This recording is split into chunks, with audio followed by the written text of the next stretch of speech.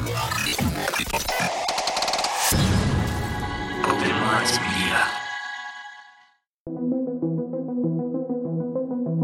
reality we live in can be a very strange place. Most of the time, fact being stranger than fiction. How will we ever start to understand this reality we live in unless we question everything? Join me and a guest as we unravel the mysteries of this reality, one topic at a time. This is Inquiries of Our Reality with Shane Jones.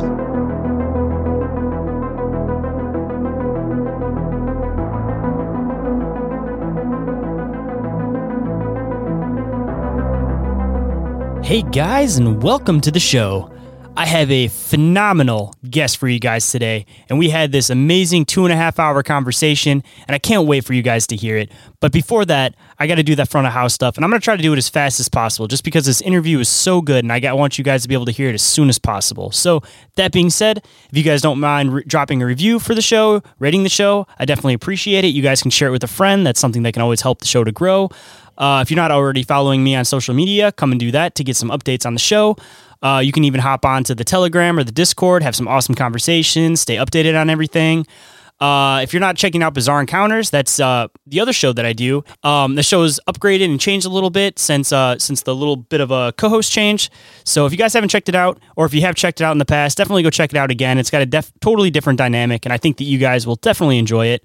If you guys want some early access to the shows, that being said, with Inquiries of Our Reality and with Bizarre Encounters, you guys can come and check out the Patreon, and I'm going to keep trying to build that up and do a bunch of different stuff with it. So if there's anything that you guys want to see it as far as the Patreon goes, definitely shoot me a message, let me know. If you want to donate to the show in any way, shape, or form, you can donate through Red Circle, you can donate through Venmo, Cash App, all that fun stuff. All available down in the show description off the links for the link tree. You can go and get yourself some awesome Open Minds Media merch. And by Open Minds Media merch, I'm talking about Inquiries of Our Reality, Bizarre Encounters, all the stuff I do. I always put everything all in the one store just to make it quick and easy so you guys ain't got to pop around looking at multiple stores in order to find the merchandise. I know I mention it again on every single show, but Joe kicking ass over there with Crypto Theology. If you haven't checked out any of his designs and you're into cryptid stuff, paranormal stuff, alien stuff, definitely do yourself a favor and go check out his designs. Everything that I've mentioned, all available under the link tree. Quick and easy. If you want to go and check that out, it's linktr.ee/Inquiries of Our Reality podcast. And if anybody would like to come on the show as a guest, share their experiences, share their research, any of that fun stuff, I want to start incorporating more of you guys into the show, bring you guys into the show, do more stuff of what you guys want to hear. So definitely don't be afraid. Come and hit me up. You can do that through the link tree, or you can do it through social media. And with that, welcome to the show, Al Santariga. How's it going today, man? How you doing, Shane? How you doing? Thank you for inviting me, man. It's an honor to be here. Absolute pleasure to get to sit down and have a conversation with you, because I've been digging into a little bit of your work and listening to you on a few other shows, and you sounded like a person that I definitely need to have a conversation with. And I think that the listeners will love hearing all of your different experiences that you've had. Yeah, I've been around a long time. This is not my first rodeo, you know what I mean? So absolutely, I'd love to discuss my Bigfoot stuff tonight if that's the road you want to go down with. And, if you ever want to have me back ever again, whether it's for UFOs or Dogman or ghost stuff, I'll be more than welcome. Be more than happy to come back anytime you want. Well, I absolutely appreciate that, and I would love to have you on multiple times. But for the sake of the listeners, for anybody that isn't familiar with your work, why don't you give them a brief idea about who you are, what you do, and what got you down the path that you're on? Okay, Al Santariga. I've been doing this for about 50 years. I'm the founder of the Bronxville Paranormal Society. That's the ghost hunting part of the group. And I'm the director of the New York State Sasquatch organization, the director of the New York State Dogman Project, and the director of the New York State UFO Project. My mom was a psychic, and she had all kinds of abilities. And my brother is a parapsychologist, and he worked with Han Holzer's right-hand man. And I was lucky enough to work with Han Holzer's daughter, Alexandra, over the years, and a lot of other paranormal celebrities. And then that's, and I just, I've had a lot of weird experiences or paranormal experiences over the years that I just thought was normal. I thought everybody was experiencing the same stuff I did until I actually started talking to my friends in the neighborhood. And they were like, "No, dude, you're the only weird one in the neighborhood that has that shit." And I was like, "Okay," but my aunt was a white witch. I had an aunt who was a white witch. I had a cousin who was a black witch, and so all of this stuff ran in my family, and it was just natural to go down this road. Like I said, my brother's a parapsychologist, and he always had books in the house. So I would always read. As soon as he finished reading the book, I was reading that book too, so.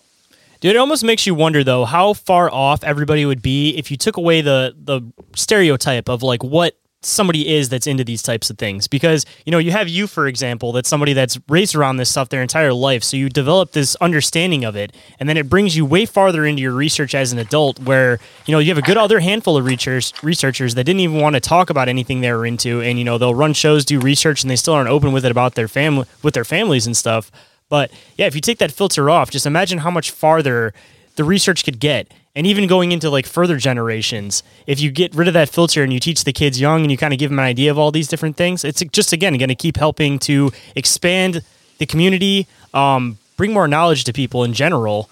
And again, you have people like you where you just have this full range spectrum of things. So you have a broader understanding rather than just looking at it from like a one single perspective of this is Sasquatch, this is the paranormal, this is this.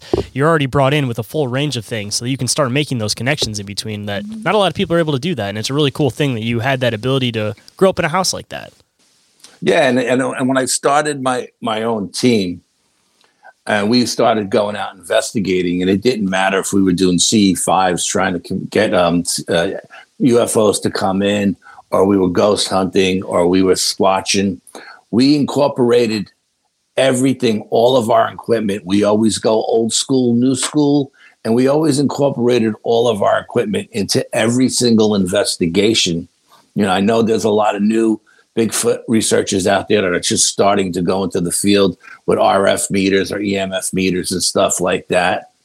Man, we've been doing that for years and years. It's from day one, and because to me, it was always all connected. And, to me, you want to use as much equipment, old school, new school, to see what works. Because sometimes all this high tech shit doesn't work 4 miles deep in the woods. You know what I mean? Mm-hmm. And you need old school techniques to get confirmation of what you're trying to meet or have an encounter with, and vice versa. Sometimes the old school stuff doesn't work and the new school stuff works fabulous. So it all depends on what you're doing and where you're going. I know most of the ghost hunters that I associate with now all use new school techniques. No one uses any old school stuff anymore, which is sad because they all started that way, and it was so successful with the old stuff. You know what I mean? But the new stuff is just so much more convenient because it's smaller, it's electronic and stuff like that. But I go both. That's the way to do it, honestly. But bringing it back around, too, because I want to definitely get into your Sasquatch stuff and make sure that we have enough time to be able to cover everything.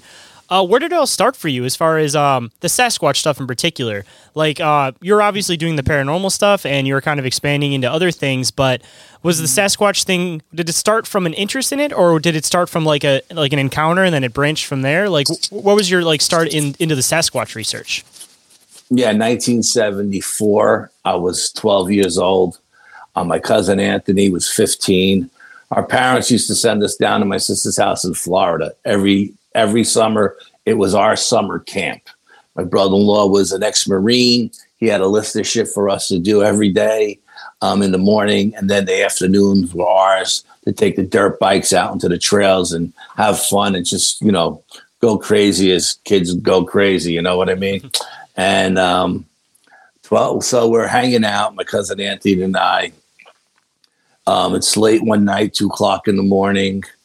And my sister had 2 canine German Shepherd big boys, 125-pound dogs, just monsters.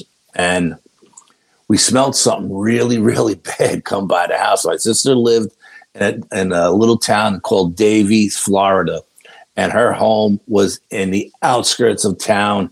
It was it butt up right up against the Everglades. We were surrounded by canals, and the development only had a few houses in it, maybe a couple of dozen houses. It wasn't completely built up. And we smelled this horrible smell. The dogs went nuts. Grabbed the dogs, threw them in the garage. They didn't wake the whole house up. Next morning, we're sitting around breakfast, and we're telling my sister and my brother-in-law, something came by the house, man. It smelled to high heaven. It was brutal. The dogs went crazy. And my brother-in-law said, oh, it was probably the skunk ape. And my cousin Auntie and I just looked at each other, started laughing like, skunk ape. What the hell is a skunk ape? We're two guys from the city. We don't know anything about skunk apes. You know what I mean? Our biggest concern is walking through a dark alleyway at night, And the smell that you smelled, how exactly would you describe it? I didn't mean to deter you from the story, but was it very skunky, or was it like a musty smell, or how would you describe it exactly? I would describe it as 1,000 skunks all at once. It was that powerful of a smell. So very fitting to the name, skunk ape. Yes, I didn't know if it was more of a musty smell, or if it was an actual more of a skunk smell where it actually gets the name from that, or just being stinky like a skunk. No, it was the one that we smelled very skunkish. Absolutely, yeah. And it was like the most powerful skunk smell in the world. Believe me, it was unbelievable. It was unbearable. It made your eyes burn, and we were in an air-conditioned house, Do you think that's almost possible to be like a deterrent? Do you think that it's just from them being in the woods, or do you think that it's almost like a skunk in the aspect that they have a purposeful smell to keep things away from them?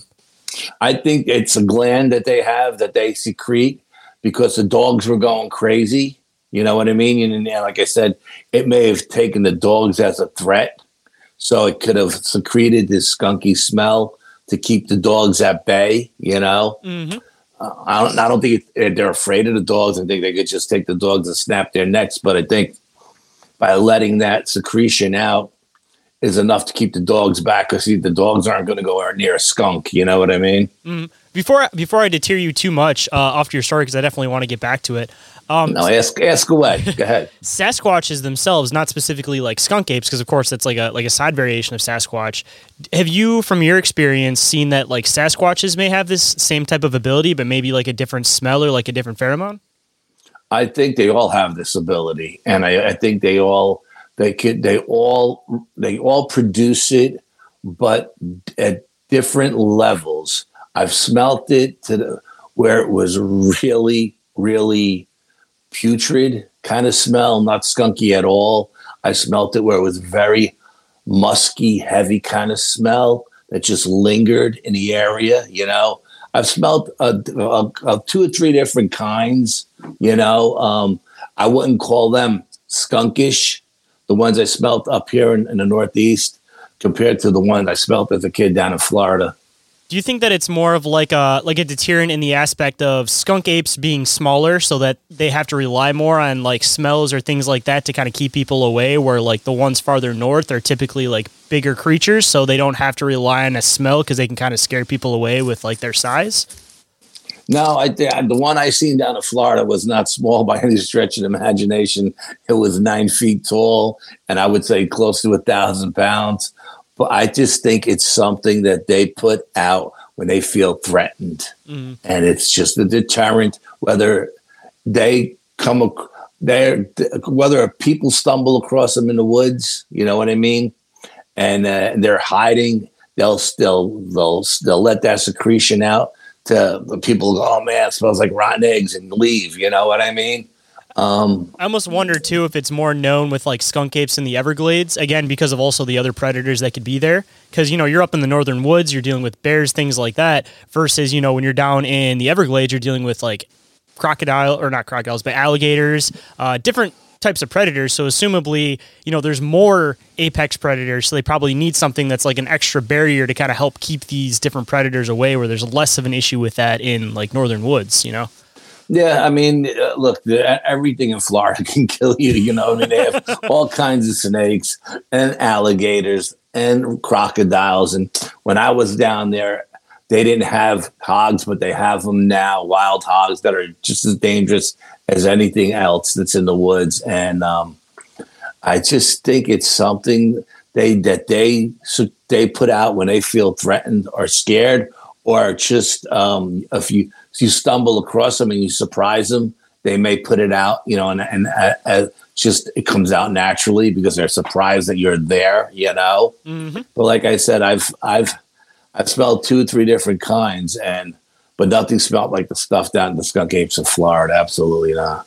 So I wonder if it's like just assumably there's different variations of different Sasquatch beings, and they've all kind of adapted a little bit differently. So I wonder if just having that extra skunky smell, or just like a slight little different variation of smell, is something that's specific to like that region of something they've adapted to, live in that area better. Kind of like I was describing with the predators thing. Yeah, no, I think you're right on the ball with that. I think they all can do it, but they all do it at different levels and different smells, you know what I mean? And I think the ones in Florida just happen to put off the worst smell of all of them, you know what I mean? So again, and that just may have to do with the environment that they're living in, the humidity, the rain, the swamp, the mud, and just all of that stuff has got to contribute to their development, and excuse me, how they survive.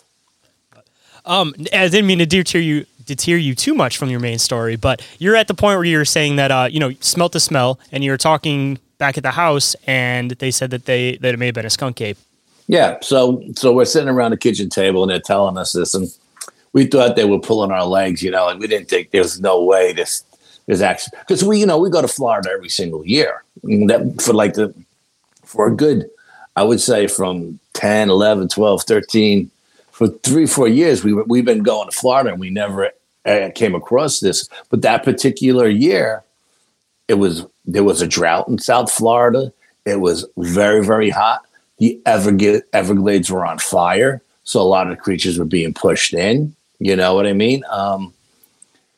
So we went and we talked to our friends in the neighborhood, and they all told us, "Oh yeah, when it gets hot like this, they come around all the time." Like these kids were talking about it like it was no big deal. You know what I mean? And we thought my brother-in-law and my sister were pulling our leg, And they're like, "Yeah, you watch and see as the summer goes along, you're gonna start seeing like reports on TV and stuff." And sure as shit, we started seeing reports in the newspaper, on the news, on TV, on the radio, in the car driving around, you hear reports. So their reports were coming in all over the place, but not until after we had our very first experience. Before that, we hadn't heard anything. You know what I mean? Mm-hmm. So at that point, the fires in the Everglades were pushing everything in. So at that point, more and more people were having encounters with them, So that happens. And then we're hanging out one night. We're young guys. We go in the woods at night, and we have bonfires, and we drink our beers and everything else. We party, and we come back. We both had dirt bikes, and again, it's 2:00 in the morning, and my sister had a sunroom that faced the front of the house. She had an open front of the house with a circular driveway with a fountain. And then the house was fenced in on 3 sides. And the fence was 6 feet tall because of the dogs. And there was sensor lights around the whole property. And we're sleeping in the sunroom on this queen-size bed along this giant picture window that had to be like, I would say, 6 feet long, 4 feet high. And we're sitting there, and we just got into bed. And all of a sudden, the sensor lights go on in the driveway, and we see this giant shadow go across the front of the wall in front of us. And as the shadow goes across the front of the wall, now we don't smell anything at this point. We see this giant shadow go across the wall. The dogs jump up and start going ballistic. They're trying to get through the front door. I get up, I drag the dogs, put them in the garage, because my brother-in-law gets up, everybody's getting their ass kicked, you know what I mean? Mm-hmm. So we don't want to wake my brother-in-law up, and get the dogs in the garage. And I do like an army crawl towards this big picture window. and I peek out the bottom of the window to see what's out there. And there's this 9-foot, I'll tell you how I assumed the height of it. This 9-foot creature that looks like King Kong. Okay. And I thought it seen me in the window looking out, but hindsight being 2020, it must have seen its reflection in the glass. And it does like this incredible Hulk scream, and it flexes, and I can see its canines, and it's got red eyes, but I don't know if the eyes are red because of the sensor lights that are on it, or if they're just red naturally. Conical head. It's dark, like it looks black, but it has red tint in its hair. You can see the red tint in it. Mm. And I freak out. My cousin freaks out. And it starts to walk along the side of the house. That particular side of the house was an empty lot. There hadn't been any homes built in it yet, and it had wild watermelons. So I grabbed my cousin Anthony and said, come on, let's run into the kids' bathroom on that side of the house. We'll leave the lights off, and we'll check this thing out as it goes by. And as it walks by, now this is how I figured out the height. The fence was 6 feet tall. This thing was head and shoulders above the fence. So I'm assuming it was 9 feet tall, okay? And as it's walking by, it's looking at my cousin and I in the bathroom with the lights off, with a tinted glass and a tinted screen. And I can't figure out how this thing is seeing us because everything is pitch black, Mm-hmm. And it stops. It picks up a wild watermelon, takes a giant bite out of it, drops the nubs, and it starts walking towards the back of the house. We run out of the bathroom. We run into the backyard. My sister had a screened-in patio. Again, we're sitting in the patio with the lights off. It walks past the back of the house. The sensor lights go on. We're watching it. It's looking back like it's watching us. Gets to the end of the fence line, and the neighbor behind us had a man-made lake. Squatted down, cupped the water in one hand, was drinking the water out of the man-made lake. The whole time watching us as we were watching it. Then it got up and it just walked very casually into the woods where we rode our dirt bikes and we had our bonfires. And then it just went off. It started screaming. I mean, it was unbelievable. I mean, it was terrifying. It was screaming like it was in pain. And I was like just freaking out. There was a horse rancher down the street. His horses were going crazy. There was a cattle ranch on the other side of us. Cows were going crazy. Everything was going crazy. And then it went away. And then a couple of days later, we're hanging out, and my brother-in-law comes home. Every Friday or Saturday night when he came home from work, he would bring a couple of pizzas. He owned an Italian restaurant. Mm. And he would bring a couple of pizzas, and we would sit in the patio. And he'd say, "What happened today? Did you get everything done on the list?" Because he had this list for us every day. Did you get everything done on the list? Number one, and number two, anything happened in the neighborhood? We're sitting out there. My sister's out there. Kids are in bed, and all of a sudden, we hear boom, boom, boom, like a 30-30 going off. So we run to the front of the house, and we could see muzzle flashes coming from the horse rancher's farm. Now, the horse rancher had a son that we were good friends with, and we would work at the ranch shoveling shit to make a few extra dollars to buy beer and stuff. You know what I mean? And we would take tours out in the swamp. If he didn't have anybody to take a tour out for him, we would take, because he needed two people to do the tour, one in the front and one in the back. We really didn't have to do anything because the horses knew where they were going. You know what I mean? And they'd run through the swamp, and then they'd go back to the ranch. So we would work there. So we knew him. So my brother-in-law says, "Jump on your dirt bikes, go over, see what happened." So we jump on our dirt bikes. We get over there. We see our friend. The whole neighborhood is lit up now. Everybody's out of their house. Everybody's hanging out around the horse ranch's farm. And we're talking to our friends, and we're like, "What's going on?" And he says, "The skunk ape creeped up on my father's new horse." His father had just brought in a Mustang or a stallion or something from Wyoming, and he couldn't put it in the stalls because it would kick, and it made all the other horses nervous. So he'd leave it in the corral at night. And every day he had a Seminole Indian coming over to work the horse, to break it So eventually you could use it for the tours, And this 9-foot skunk ape crept up on this horse and grabbed it from its hind quarters. And at that point, the horse must have kicked out, jumped the corral, ran into the pasture to get away. By then, the rancher heard all the commotion. He went outside. Now, this is, you got to understand, 1974, South Florida was all cowboys. It was there were no sidewalk, dirt streets. The biggest thing that happened in Davie was the rodeo on the 4th of July. It was a cowboy town. Okay, so everybody's pickup had 3 guns on the window. You know what I mean? All the kids had 3 guns on the windows: shotgun, 30-30, and a 30-06. All of them. And Chuck's come preloaded with a gun rack. Everybody in the neighborhood had one. So this guy comes out shooting. So our friend is telling us what's going on.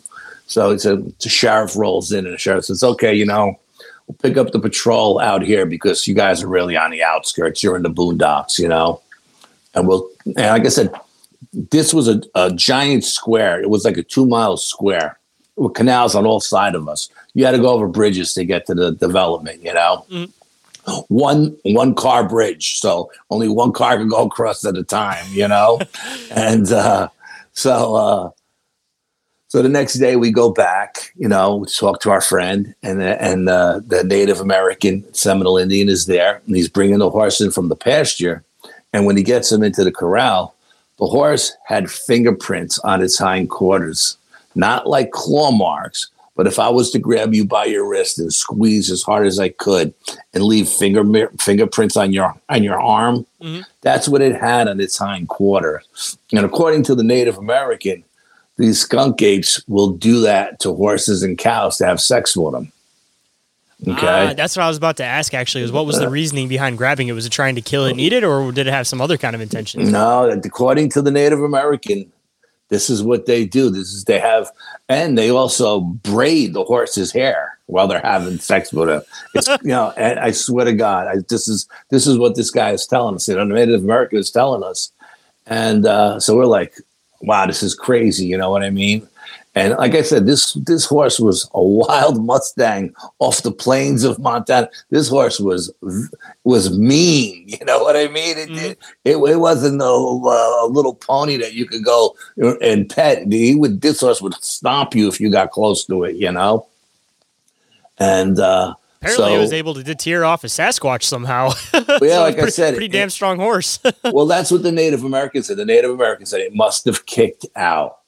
And it must have hit it hard enough for it to let go, for this horse to jump the corral and head out to the pasture. Once it got out to the pasture, the skunk ape wasn't going to catch it, Quick side question, too. Did you get an idea of how big these handprints were on the side? Just kind of give people an idea? They were huge. They looked like a baseball mitt, like a softball mitt. Softball mitts are bigger than baseball mitts. That's what it looked like on either side of the the horse's butt, its hindquarters. Yeah. It's probably like 14 to 16 inch roughly, yeah, you know what? I don't remember anybody measuring them. I don't remember. I can be honest with you. I'm not going to sit here and bullshit you and tell you I did. I don't remember anybody, not the rancher, the Native American, or the sheriff measuring them. You know what I mean? I just remember everybody being in awe that it wasn't claw marks, that it was fingerprints. See, man, at that point too, it's like you already kind of got it. Like, it seems to be kind of embedded into like the folklore from like the Native American side and from like the local side. So at that point, it almost kind of shows how embedded it is that they're not questioning measuring the handprint. They already know what it is, and they're accepting the fact of what it is. Oh yeah, the kid's father knew what it was. He came after he put lead down range. You know what I mean? I don't know if he hit it or not, but that 30-30 was going off like the rifleman. Boom, boom, boom, boom, boom. You know what I mean? And so that happened. So then we came back. And we're hanging out. A couple of days go by. It's pretty quiet. And the sheriff and the deputies are doing patrols through the neighborhood. And one night, my sister and her husband had friends come down from New York, and they were taking them down to Miami for dinner and dancing. And my cousin Anthony and I were babysitting the kids. And my brother-in-law said, this is where all the guns are. If the creature comes back, let out the dogs and, here's the guns, do what you got to do. You know what I mean? Mm-hmm. He wasn't playing games with it. You know what I mean? And I said, okay, we know where the guns are. We got these 2 giant German Shepherds. We feel pretty secure, and the house is fenced in. And then the night goes on. It's a pretty quiet night. Nothing happening. My brother-in-law rolls in around 2:00 in the morning. The dogs go crazy, of course. We open up the front door. They run out. And my sister gets out of the car, and she's sitting there. We're all talking. And my brother-in-law's like, any action tonight? And I'm like, no, pretty quiet night. No sooner did I say that, we hear a blood-curdling scream that just goes right down your spine. It's something I've never heard before in my life, and I never want to hear it again. It was just horrific. And my sister freaked out, and she grabbed the dogs, and she ran in the house. And my brother-in-law said, get in the car. Let's see what's going on. Because right after we heard that scream, about a minute later, you seen 2 blasts from a double-barrel shotgun come out from the cattle rancher's house.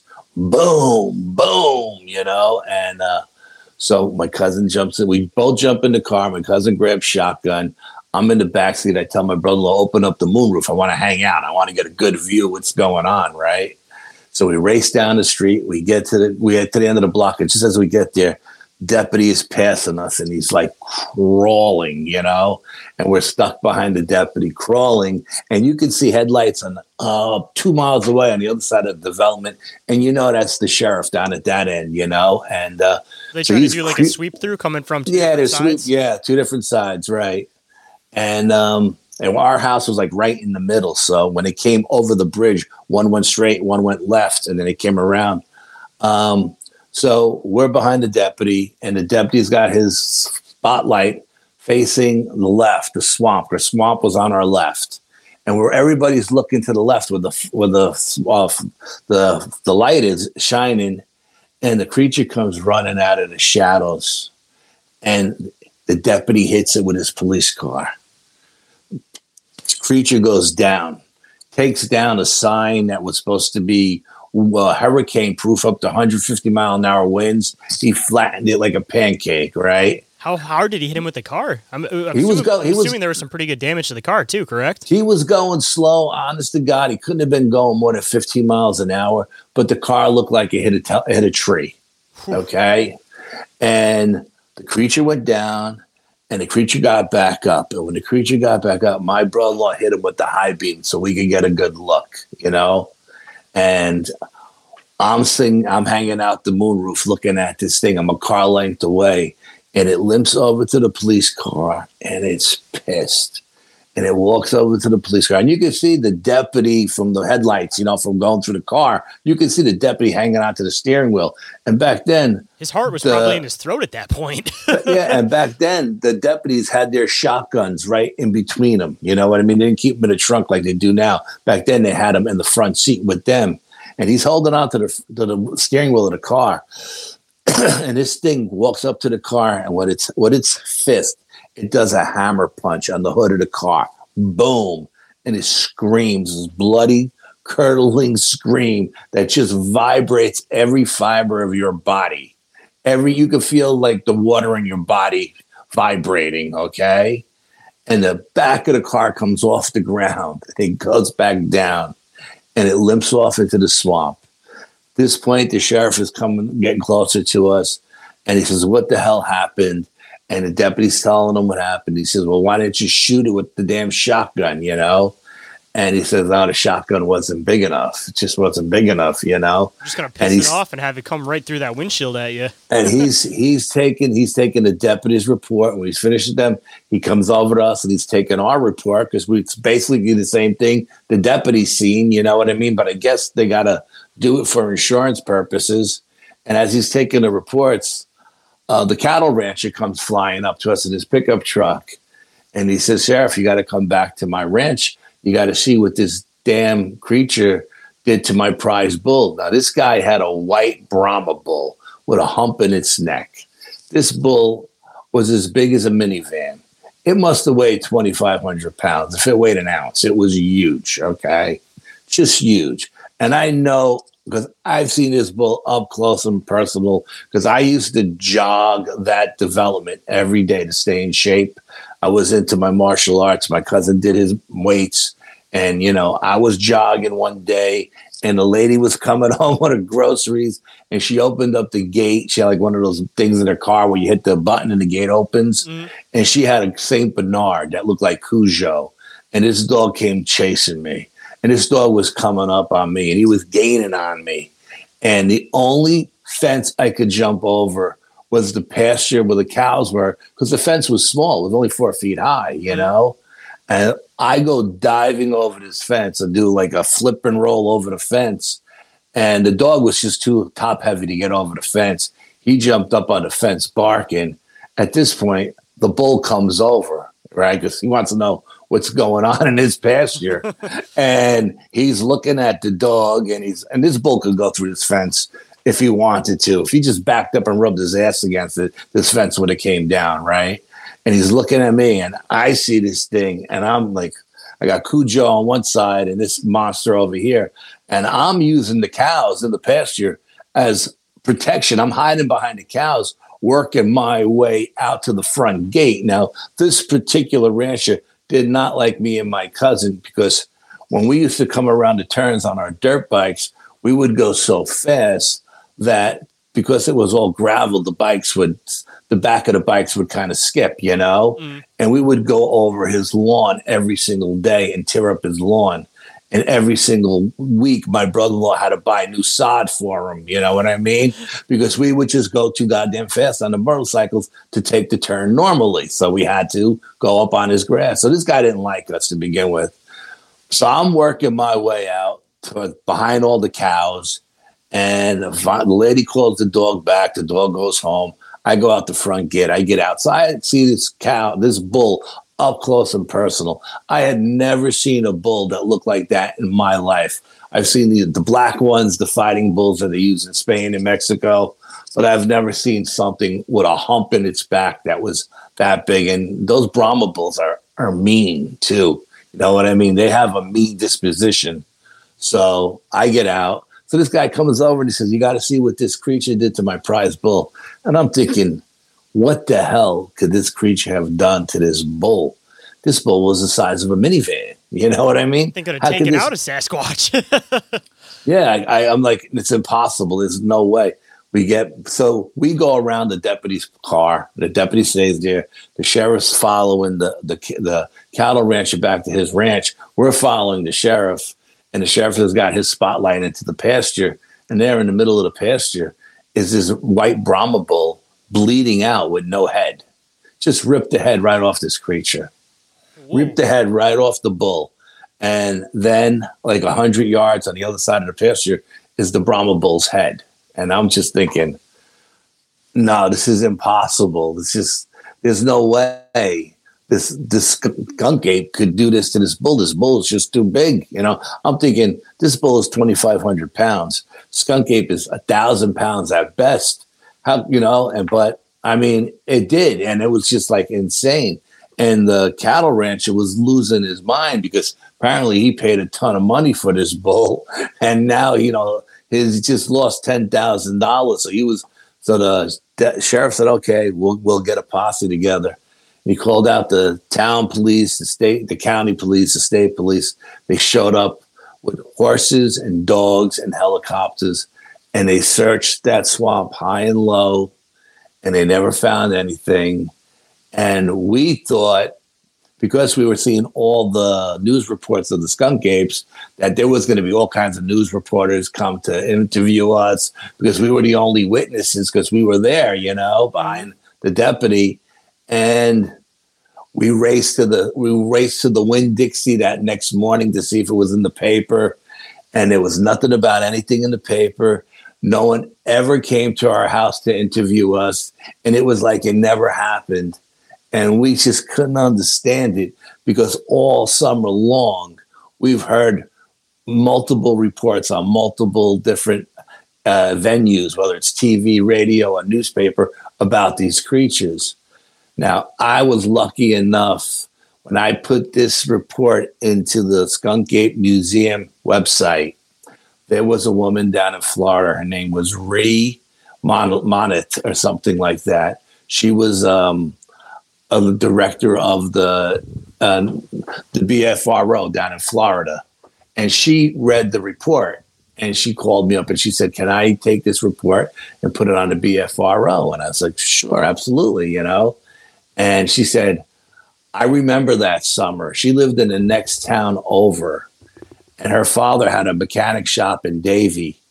And her uncle was a cop on the town to the south of us, Cooper City is where her uncle worked. I forgot what the name of her town was. I forgot the name. But she was 12 years old. She was the same age as I was. Mm-hmm. And she said she was following all those reports that summer as well. And she would hear stories from her father who talked to locals in the town. And she would hear reports from her uncle who would come over and talk to her father. And her uncle had two books: the official book that they would give to the newspaper, and the unofficial book that when they would get a lot of calls for peeping toms. Okay, they would get a phone call. There's a 7-foot black man looking in my window. Okay, sheriff would go there. They'd come around from both sides. They put their flashlights on, and it would be a skunk ape. As soon as the flashlight hit it, the skunk ape would run and dive into the canal, swim away. So they would put it in as a peeping tom in the official book, but in the unofficial book, they would actually put in what it actually was. And when her uncle retired, he gave her his book, and she's going to put together she's going to write a book on all of his reports and everything, you know. But she did such an amazing job on the BFRO website. If you look up South Florida's Class A sightings, she's got aerial photographs of Sunshine Acres, the development we lived in. Mm-hmm. She's got it marked off where the cattle rancher's house was, where the horse rancher's ranch was, all kinds of stuff. She put in, at the end of my report, she put in about 20 articles that she got out of the newspaper from that time, of all the skunk ape reports at that time. So she did an amazing job. She made my report like a million times better than it ever was, you know? Do you have any word on what that book may be called or when it might be coming out for any of the listeners that might be interested? You know, the last time I talked to Ree, I was getting her an interview on somebody's podcast, and the subject of the book never came up. I never got around to ask her if she ever, you know, put those reports to pen and made a book out of it or not. But I mean, I can reach out to her at any time and just ask her if she ever did.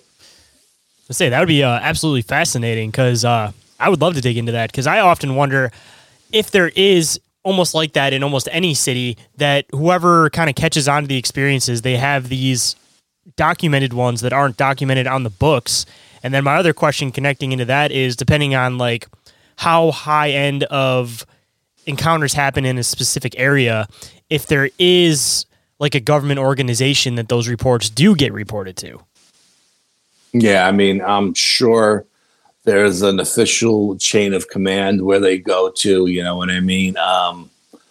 But I don't know. I don't know anything in particular. I believe the state has a hotline to there's a hotline that they have that they use to notify government agencies of nuisance creatures. You know what I mean? If something is becoming a nuisance, there's a hotline they call and they report it, and then they'll send in a kill team or something to get rid of that creature, you know? From your knowledge, do they like when they're training police officers, especially in like specific areas where these encounters are frequently happening, do they almost like hint at it in the training that it may be a possibility that they might experience things like this, and they have like a certain type of like way they're supposed to act or go about reporting these types of sightings? Not that I'm aware of. There may be some kind of,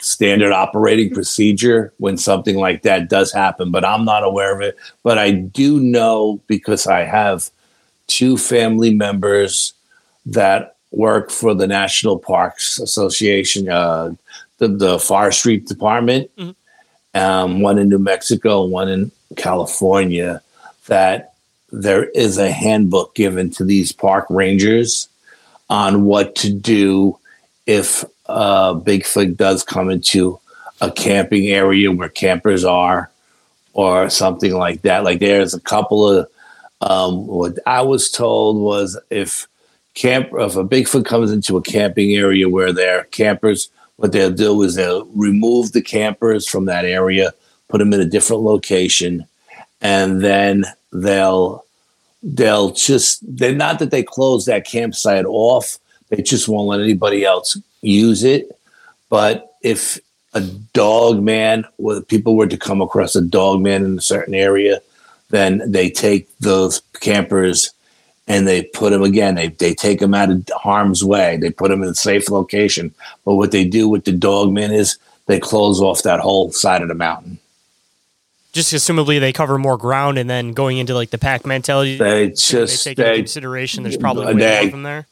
I guess they must feel that the dogmen are more dangerous than the Bigfoots, and if they close off that whole side of the mountain, they don't have to worry about anybody running into any of these creatures hiking. If these creatures are out hunting, where the Bigfoots, may come into a campsite at night for food if they smell food or whatever.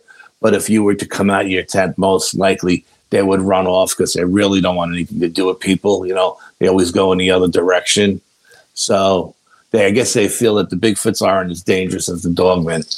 Assumably, too, when they're trying to like move these campers, if there is a sighting, besides the person that, of course, had the sighting themselves, they probably try to play it off like it's something else, right? Like, I don't know, like they're a bear. It's always a bear. Yeah, something like that. Oh, yeah.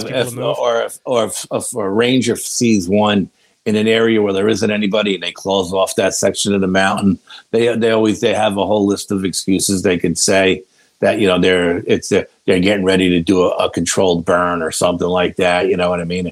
And they don't want anybody in that area. They got a whole list of excuses. But when it comes to talking about the dogmen, my family members really don't talk much about it. They really don't want to discuss it. It's like taboo, Bigfoot still talk to you about it all day long, but not dogmen. Say, keep it safe, and we'll definitely have to dig into Dogman on a future episode. But so you had this the skunk ape experience, and assumably this was like your first brush in with Sasquatch type creature. Oh, without a doubt. So what I'm assuming this is what inspired you to eventually start your research team. But were there more experiences that happened in between before you actually started developing like a team and actively going out and researching these type of things? No, not Bigfoot wise. No, I mean, if you know what I mean, I had a lot of UFO stuff going on, and I had a lot of ghost stuff going on. Not too much because first of all, when I came back from Florida, I was so screwed up from that experience that I couldn't even sleep in my room for like 3 years. You know what I mean? Because my bedroom used to be a front porch. My father was a carpenter. He closed it off. So it was a small room. It was like the size of a prison cell. It's 5 by 10, and it had a big picture window in it because it was the front of the house. And I always thought that these creatures were going to come into my house because I seen them reach through that bedroom window and pull me out and take me. So for 3 years, I was like scared to death. I couldn't sleep at night, and, so it just freaked me out for a long time. It really did. But then during that time, even though we were still hanging out in the woods and doing what we did, the kids, BB gun fights and stuff like that, we never, Bigfoot was the furthest thing from my mind. We were more into ghosts and cemeteries and UFOs and stuff like that, because everybody thought Bigfoots were in the Pacific Northwest. And I really couldn't tell anybody about it when I got home, because I said to my cousin Anthony, we got on a plane. I said, man, I can't wait to get home to tell my brother he's going to lose his mind, And My cousin's like, no, you can't tell my brother, you can't tell Frank. And I'm like, why not? He says, because then Frank's going to tell everybody else in the family. And my brother caught a lot of shit from my family for being a paranormal researcher. You know what I mean? The way we show our love in our family is by breaking your balls. And the more we break your balls, the more we love you. And my brother was loved a lot, you know? So my cousin said, if you tell Frank, it's going to get back to my mother and father. And then they're going to think we're crazy. They're going to break our balls like they break your brother's balls. And then I'm going to kick your ass. And my cousin Anthony, although my cousin Anthony was like a brother to me, we fought all the time like cats and dogs. You know what I mean? Mm-hmm. And he was a big dude. I mean, he even though he was 15, he was huge. He worked out all the time. And, I really didn't want to fight with him. You know what I mean? So I didn't tell my brother any of this for like 30 years until he wrote his book. And then when he wrote his book and I told him about this, he was like, well, he called my sister immediate down in Florida and said, did this really happen? And she's like, yeah, unfortunately my cousin Anthony and my brother-in-law Joe had passed away, so he couldn't confirm it with them, but he confirmed it with my sister.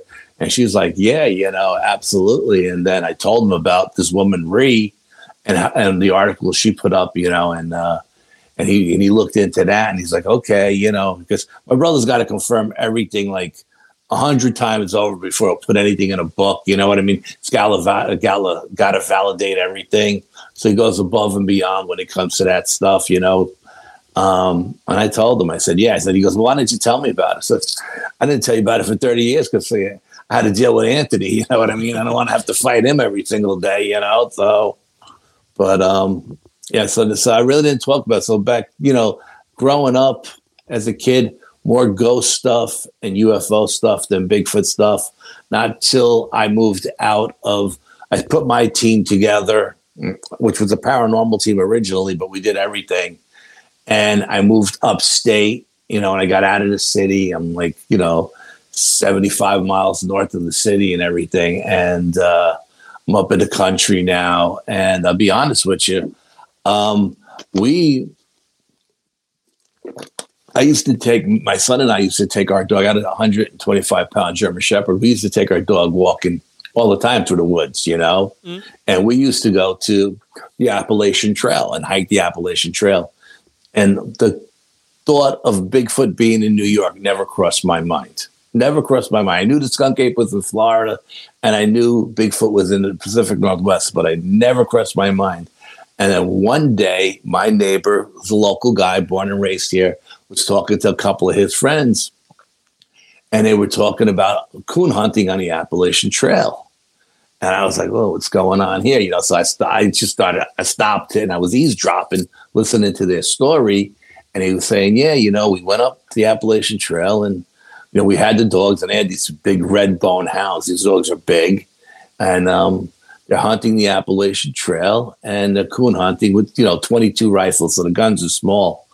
And they come across this trail, and they come across this area where these high school kids usually have parties by this lake. It's like a campsite, but it's not an official campsite. You can't be at the lake at night, but the high school kids did anyway, And they start getting rocks thrown at them, and the dogs are barking and they're getting rocks thrown at them.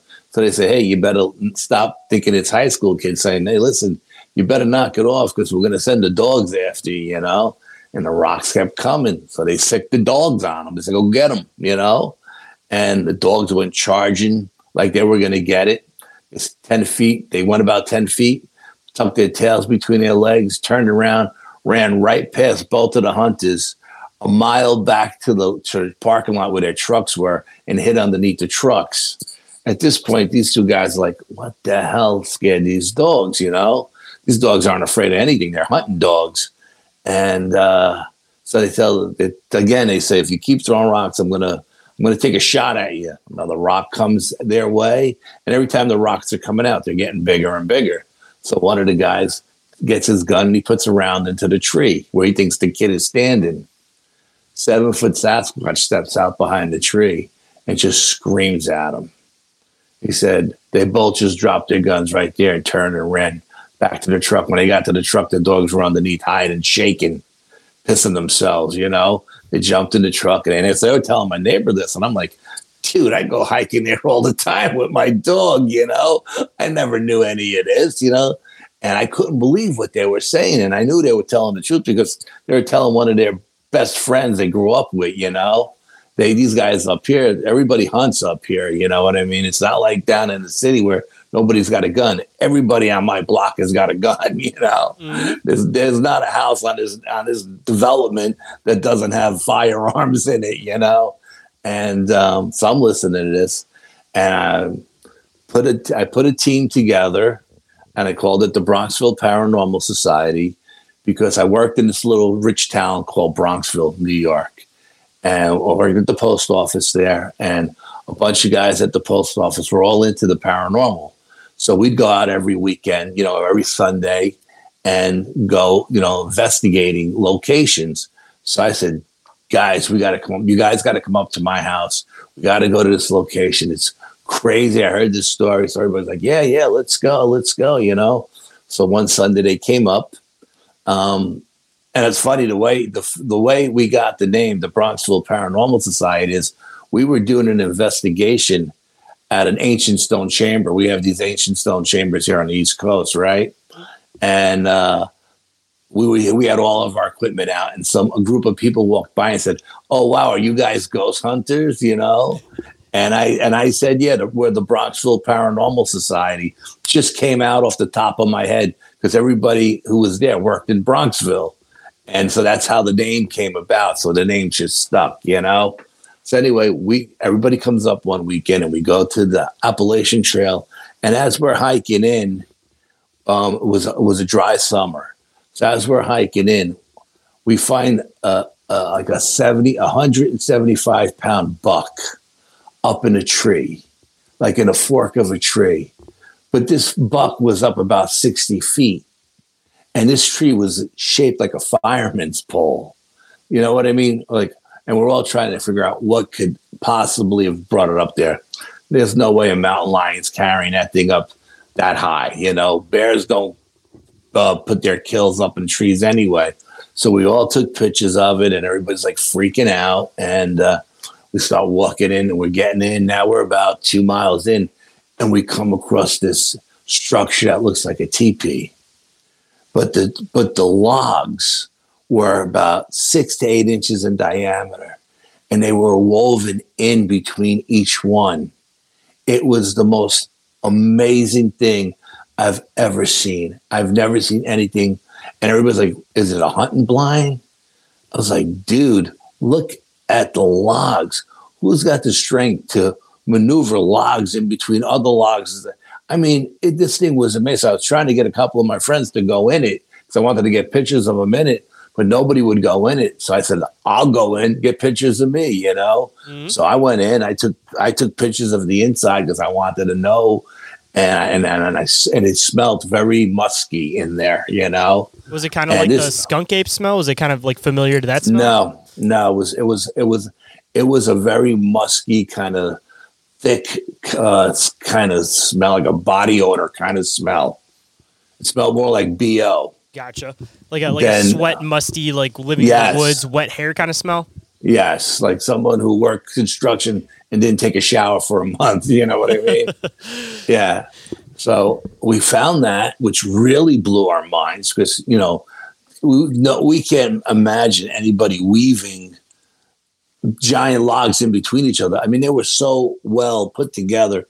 It looked like a basket, like the Native Americans weave, you know? Like a giant version of it? Yeah, I mean, this thing was 7 feet tall. It had to be 6 feet long because I could lay across the whole thing. And I don't know. I mean, I don't know if it was using it as a shelter for the weather, if it was using it as a hunting blind. I don't know, but it was put together so well. It looked like a professional architect built this thing. That's how well it was put together. So then we hiked some more. We're getting deeper and deeper in the woods. And now we're about 3-4 miles in. And I start coming across these little stone figurines. And they're up on like cliffs. and ridges. And you got to be a billy goat to get up there, number one. And then who the hell is going to climb up there with all these rocks and put them up together? I mean, it freaked me out. I thought it was like the Blair Witch kind of thing. It just freaked me out, you know? You said they were like figures. Like what exactly were they figures of? It was stone. They're called stone cairns. And it's just stones on top of each other, like from big to small. Oh, like the stacks? Yeah, like the stacks, yeah. But it was weird. It kind of had that Blair Witch feel to it. You know what I mean? Because they were in locations that you or me couldn't climb up there. You know, and number one, we couldn't get up there. Number two, we would have to have a sack on our back with rocks and then put them on the edge of these cliffs. And I'm looking at these things and I'm thinking, man, these things are on the edge. What happens when it rains and the rain is coming off these rocks? These things should come down, right? Mm-hmm. But they never move. They stay there. Till this day, they're still there. They don't come down in the rain and the snow and anything. You would think they would at some point would slide off those edges, but they never move. I don't know how it's done. So that freaked me out. So then everybody was really excited. It was like, dude, we found this deer. We found this structure. We found these cairns. We got to come back. I said, we got to come back. We got to come back at night, though. You know, we got to do a night investigation. Assumably, from your work, they're more active. Like they're active during the day, of course, but they're significantly more active at night. Correct? Oh yeah, I believe they're nocturnal. I think they don't do very much during the day, except for maybe, you know, you may stumble across one down at a creek, get a drink of water or something like that, or early in the morning. You know, early in the morning, hunters seem to come across them when they're going into the woods while it's still dark. You know what I mean? Like just before daybreak, hunters will run into them. You know, I had 3 people that are very close to me, all big hunters who all hunt different locations and have broken my chops for 30 years about these creatures. And each one of them had one guy was up in a tree, and it's called the Great Swamp in Carmel up here. It's this giant swamp. It's like, you know, 1,500 acre swamp. They call it the Great Swamp. And that summer we had a lot of rain, so the swamp was high. So my friend was up in a tree stand hunting the swamp with a bow. He was bow hunting, and he had a rangefinder with him, and he heard something splashing in the swamp like 100, 200 yards away. So he picked up the rangefinder to see what it was, and he said the thing had to be 12 feet tall because the water was 6 feet high and it only came to his waist. He said, and this creature was kicking up the mud because I believe he was looking for turtles or something. And he was kicking up the mud, it's splashing around. He said, but when my friend pulled up the rangefinder to see him, he put his head up and sniffed and turned and looked right at my friend. And my friend said it walked through the swamp, 6 foot of water, like me or you walk across a blade of grass. And it left. He said, the creature walked away and left. He said, I got out of the tree stand and left. I've never hunted that spot again. I've been going to that location for 30 years. Okay. All it takes is one time, man. He said he goes, Al, I swear to God, it had to be 12 feet tall. Then it was another time, a cousin of mine was hunting a location that he hunts all the time. It's like a bowl. It's got ridges all around it, and then it drops down to like almost like a bowl shape, right? Mm. And he's up in a tree stand. And, you know, up here in New York, if you're bow hunting, you're not allowed to carry any firearms with you, right? Only your bow. He's up in the tree stand, and he's sitting in the tree stand, and he's in this bowl, like a bowl, waiting for something to come. And he hears something charging through the woods up on the ridge. He said it sounded like a bulldozer coming through. You could just hear trees going down, boom, boom, boom. He said the ground, the tree he was in was shaking from the vibration of this thing running through the woods. It came right up to the edge of the tree line, looked down into the bowl where my cousin was on the tree stand, and screamed at him. He said, the scream was so strong that it almost knocked me out of the tree. He said at that point, he got out of the tree stand, got in his truck, and left. He said, I've never hunted that location again, ever. Then another friend of mine who I played football with in high school, he was hunting, again, a guy who broke my chops. I've been hunting all my life. I never seen nothing. He's hunting. He's hunting with a 30-06. He's in full camo. He's leaning against the tree. It's dark out. He's waiting for the daylight to come, and he hears something splashing around in the swamp. He says, "Oh man, maybe a buck in the swamp or something, And he said, up above him, on the ridge above him, he said, and this was a high ridge. He said it looked like it was about a mile away. He heard 3 incredibly loud whoops. He said, I have never heard anything like this in my life. He said, I turned to look to see what the hell made those whoops. He said, then something came out of the swamp and started running up the hill. He said, when he turned back around, he said, the creature ran right past him. He said it had legs like tree trunks. He said it ran right past him, looked at him, ran right past him, and ran up the ridge. He said it would have took him all day to get up that ridge. He said this thing went up there in like 2 minutes. It was gone. Up and over the ridge. He said, I said, well, you had your 30-06 with you. Why didn't you shoot it? And he just shook his head. He said, Al, this thing was way too big. The gun wasn't big enough, he said. He said the thought of picking up the gun that was in his hand never crossed his mind because his eyes couldn't comprehend. His brain couldn't comprehend what his eyes were seeing.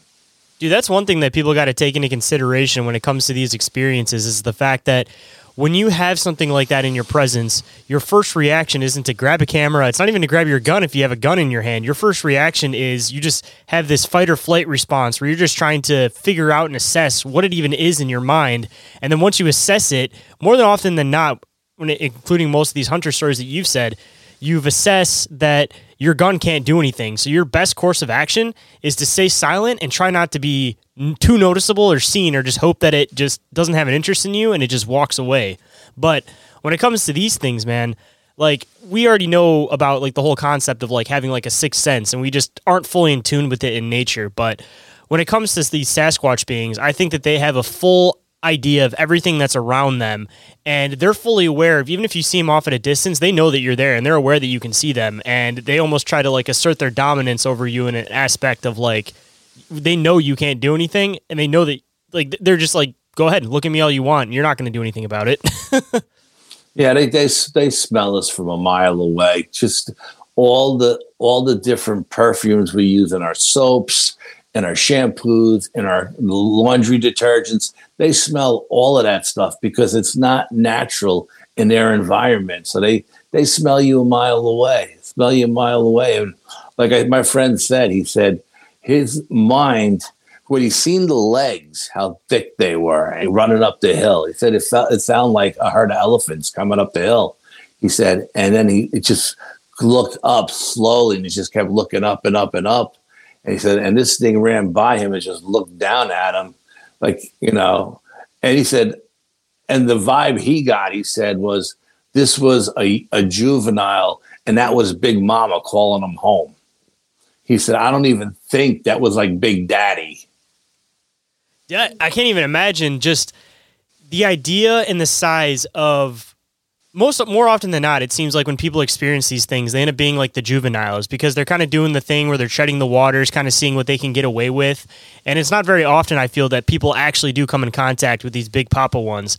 But then you come into like, the experiences where people are talking about, what's the one that's like Gigantus or something like that. And assumably, if it works like how most animals work, where the male kind of stays back and you're mainly just seeing like the babies, all that, like we have this size comparison that we kind of judge off of being like, around 8 foot, 10 foot, that kind of an area. But I honestly feel like we're barely actually seeing the full size males. So we don't actually have a full impression of how big these things can really get. Yeah. And people don't understand when you see these things in front of you, whether it's 10 feet, 25 feet, 50 feet in front of you, clear as day. They're larger than life. They're, we don't think 7 foot is tall, but 7 foot is tall when it's 7 foot tall, 5 feet wide, and 4 feet thick. I always use the comparison. I go 100 pounds per foot. So if it's 7 feet tall, it's 700 pounds. And I always say, because everybody always says, oh, it was probably about 250 pounds. It was about 500 pounds. I say, no, you're wrong. If it was 7 feet tall, minimum of 700 pounds. And I'm sure I'm light. I'm positive that it's probably even closer to like 1,200 pounds because they're so dense. They're so thick. You don't understand when you see these things up close and personal, time slows down. Time slows down. Everything comes to a stop, man. And your brain is trying to rationalize what your eyes are seeing, and it can't. You know what I mean? Because these things aren't supposed to exist, but they're there. It's standing in front of you, flesh and blood. You can't deny what you can reach out and touch. You know what I mean? Yeah. And I mean, that's kind of where it gets into the idea of like, are they remnants of something that is from the past, or are they something that's never even intended to fully be in this reality to begin with, and somehow they've found a way to be here, or they've transitioned into coming into this reality?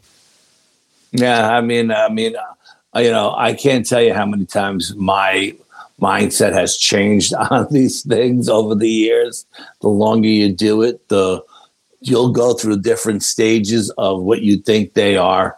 I've spoken to enough world-renowned psychics who tell me that they're interdimensional. I've seen enough things. I experienced enough things in my life personally to see these things in front of you. 1 minute they're in front of you, next minute they're not. I can't tell you how many footprints I found where it's just 1 foot.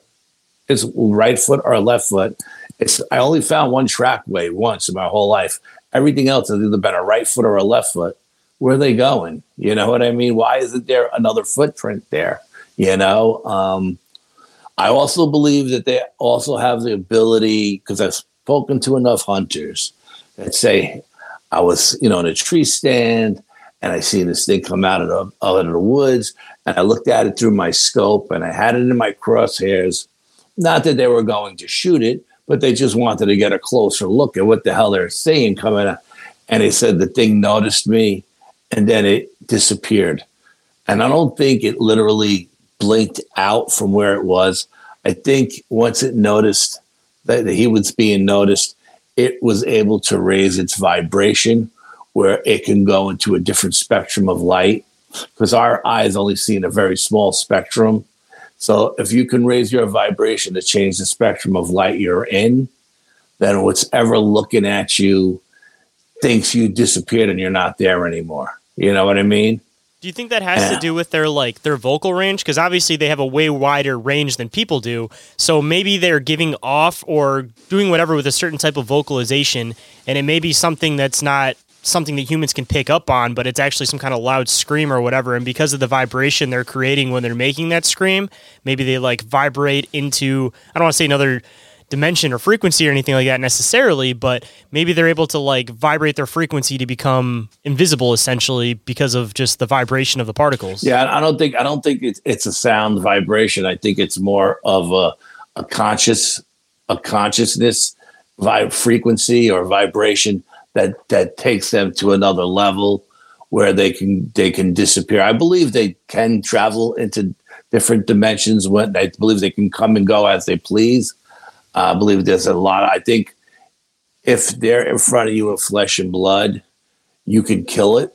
I've talked to people who have killed them over the years. You know what I mean? You got to know where to shoot them, though. There's only certain areas you can shoot them to kill them. So when they're flesh and blood and they're hair and you kill it, I don't think they can take it back to their dimension because it's dead and they can't get that solid mass into their dimension. It has to vibrate at that frequency where it turns into electromagnetic energy or something to transfer through to the next dimension. So in cases like that, I believe they bury them here. I got pictures of what I believe is a burial mound, you know. I mean, assumably they could be all over the woods, because if they're intelligent creatures and they do bury their dead in some way, shape, or form, any little foothill you go over in the woods, you could be walking over Sasquatch bones regularly and not realizing it, because people aren't just like digging up every single hill they walk past in the woods. But, you know, I think when you come across one of their graves, it's very human-esque. You'll find a giant headstone, you know, a rock that you need a bulldozer to move, you know what I mean? Mm-hmm. And then you'll find hundreds of smaller stones on top. But I do notice whenever I go to a location where I think is a burial site, there's always a sentinel there watching it. Like you saying like another Sasquatch that like kind of like sits around, kind of keeping protection over the area? Yeah, just keeping an eye on it. Yes. Do they have like from your experience at least, like when it comes to like when a human passes away, there's certain traditions where you kind of stay around the body for like a certain amount of time? Is there like a certain amount of time or like a spiritual aspect that kind of goes into it, or do you think it's kind of just like they wait until like the body maybe deteriorates to a certain point, and then after that they kind of know it's safe to kind of leave it alone? Or I don't know if they have any burial rituals. Honestly, I couldn't answer that question. Honestly, I don't know what entails of their burial rituals. I don't think they bury a lot of them here. I think they try to get them back to their dimension. I think that's another reason why the people never find any bones, you know, skeletons of these creatures, because they take them back to wherever they're actually from, and they do whatever they do there. But I think if one dies here, they'll bury it here. Yeah, so I mean, you know, like, but I've noticed every time I've gone to, so I got my psychic on my team, she's Native American. And if I go to a location, I'll ask her, what are you feeling? And she'll say, oh, this side is very squatchy, or this side is, you know, got dark energy to it, or this side is, you know, I'm buzzing. This is a different kind of energy. She'll tell me, she'll say, where are you? And I never tell my psychic what I'm doing or what I'm planning. She's in Arkansas, and she reads everything through me. She says I'm a conduit. And whenever we got something planned, an expedition or whatever, she'll call me like a week before and say, what are you guys up to? I'm seeing this, I'm feeling that, you know, and then we'll tell her, oh, okay, yeah, where we plan on going here. You know, we don't tell her what we're going to do. We just tell her where we plan on going. And then if I'm at a location in the woods and I call her, and she'll say, oh yeah, be careful here, because this is a burial site and there's always someone watching it. So you don't want to disrespect that grave in any way, shape, or form, because it may be the end of you if you do, you know? And I never would. And it's funny, the one I found, I took pictures of it from every possible angle, and I put them out on the site, on our Facebook pages. And someone sent it back to me with a circle around the rock. And I go, what's this? And they go, your name is carved into the rock. It says Al. And I go, what do you mean my name is carved into the rock? They go, look at the rock. Your name is carved into it. It says Al. I've looked at this picture a million times. I've never noticed it. But, again, I go back to my original SD card and I look, and sure as shit, it looks like someone took a chisel and chiseled my name into that rock. It's almost like there's like a connection, like they knew that you were going to be there, or maybe they were like... Yeah, maybe my psychic says I have my energy. They like my energy, and they know when I'm coming even before I get there. And so they always know when I'm coming.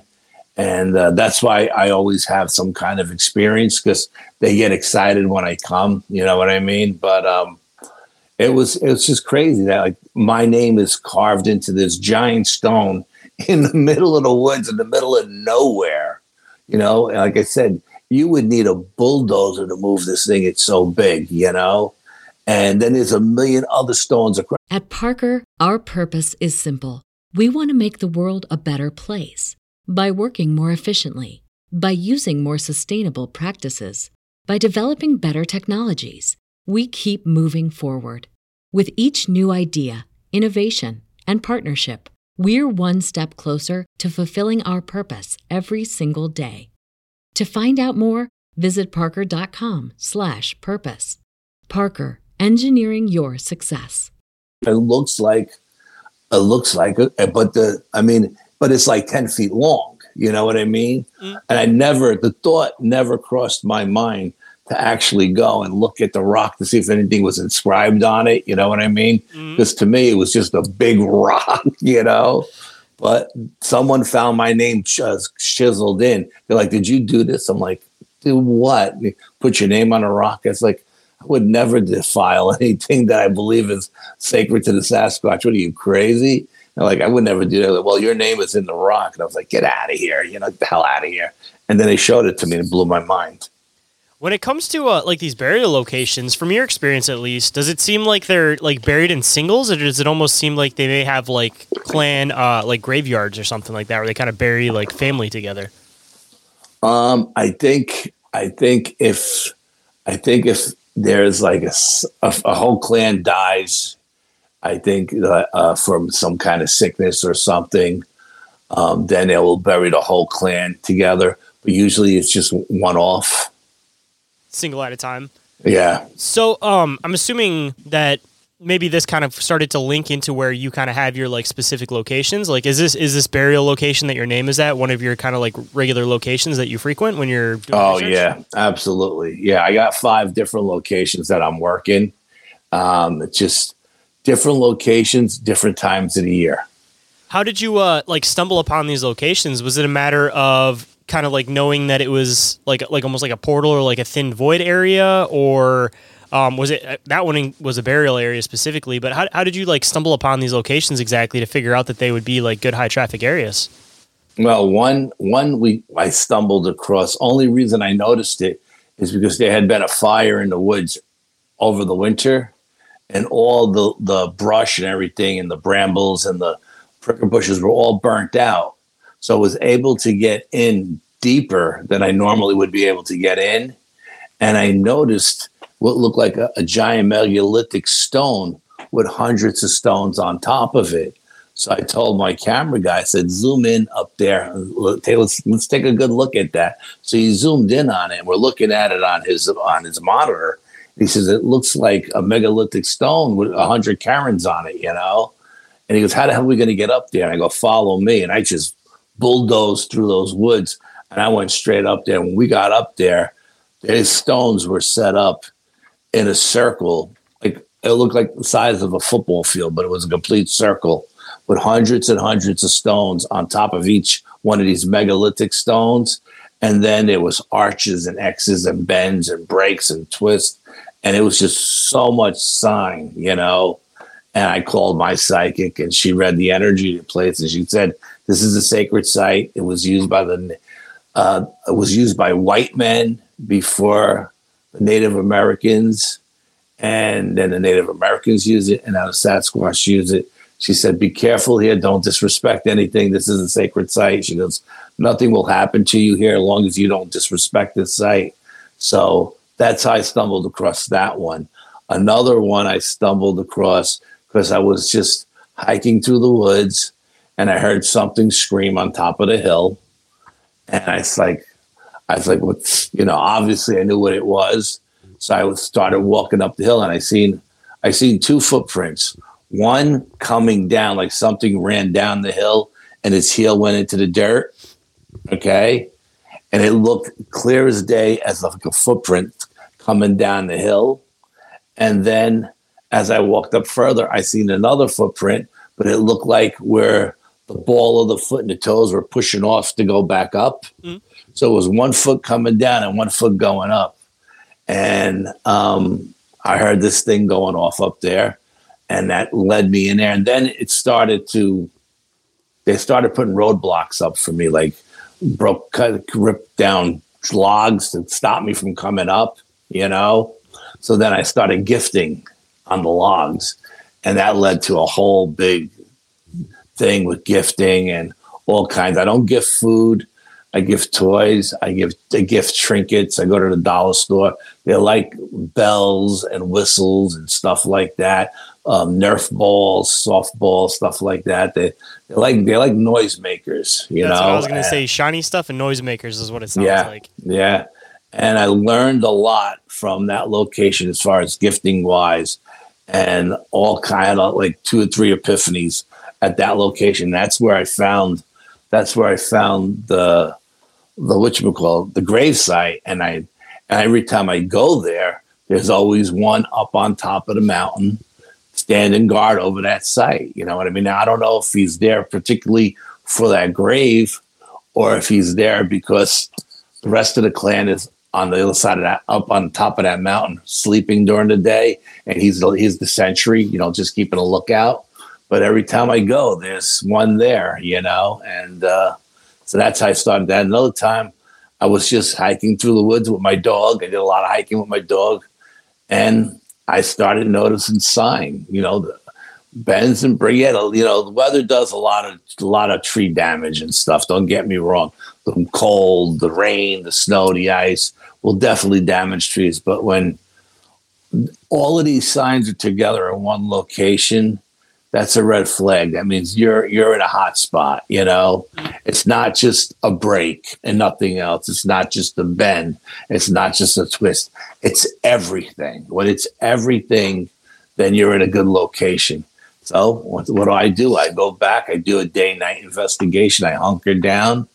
I do what I do to call them in, and they come in to look to see who's there. And that's how I get started. It's just most of the times it's just by accident. Are all of these areas somewhat close to each other? Like it would be like the same clan that you're interacting with? No, none of them are close to one another. No, they're not. So I think I'm dealing with like 5 different clans. Yeah. What's the demeanor of some of them? Are they all kind of like the same, or they're more of like a friendly clan, or is there like some that seem like they're a little bit more like aggressive or more hostile towards you being in the area? The one where I found that lone grave, he's a little bit more aggressive than the rest of them. You know what I mean? He's gotten better over the years as far as not being so aggressive, but in the beginning he would just go off, and I think it was just trying to scare me out of the area. You know what I mean? Assumably he's probably trying to live up to his job too, in the aspect of like he's like the guard watchdog guy. So of course he's probably trying to play that like bouncer role where he's trying to like, he's interested in you, of course, but he's still trying to like assert that he's the one in control of the situation.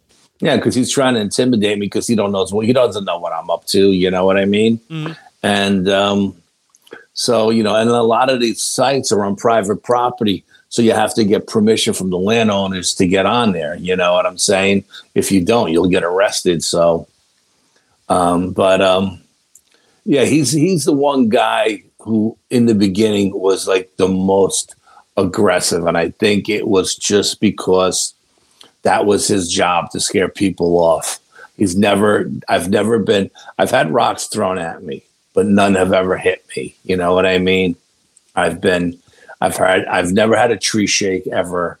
I've had branches being broke that sound like guns going off, that basically tell you it's time for you to leave, Mm-hmm. But never had any logs thrown at me or anything really I wouldn't consider, to be dangerous or aggressive. It's just little things. I've heard horror stories where people have had trees thrown at them and rocks the size of boulders thrown at them, and nothing like that. Nothing like that at all.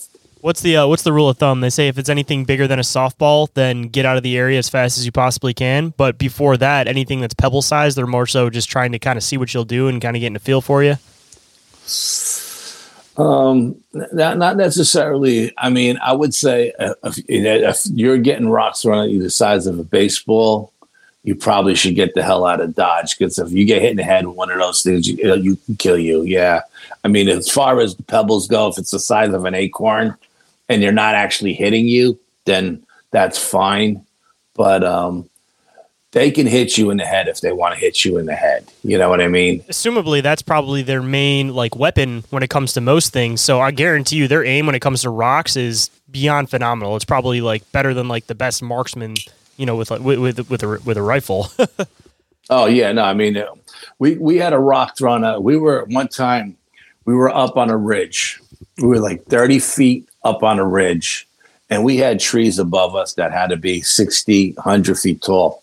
And we were sitting there, and we heard 3 whoops, right? We heard it walk in on us. We heard the whoops, and we didn't leave. We're sticking our ground. And if this thing threw a rock the size of a bowling ball up over the ridge, up over the top of the trees, and it came down between the 3 of us and rolled and hit my partner's chair. My partner said, I think it's time to go, And I was like, no, I'm not ready to leave yet. Let's just wait a few more minutes, But if he wanted to hit any one of us with a rock that big, any of us could have been killed, But that's how good their aim is. How do you get something like a shot put up over the trees to come straight down in between 3 people who are sitting in a triangle formation?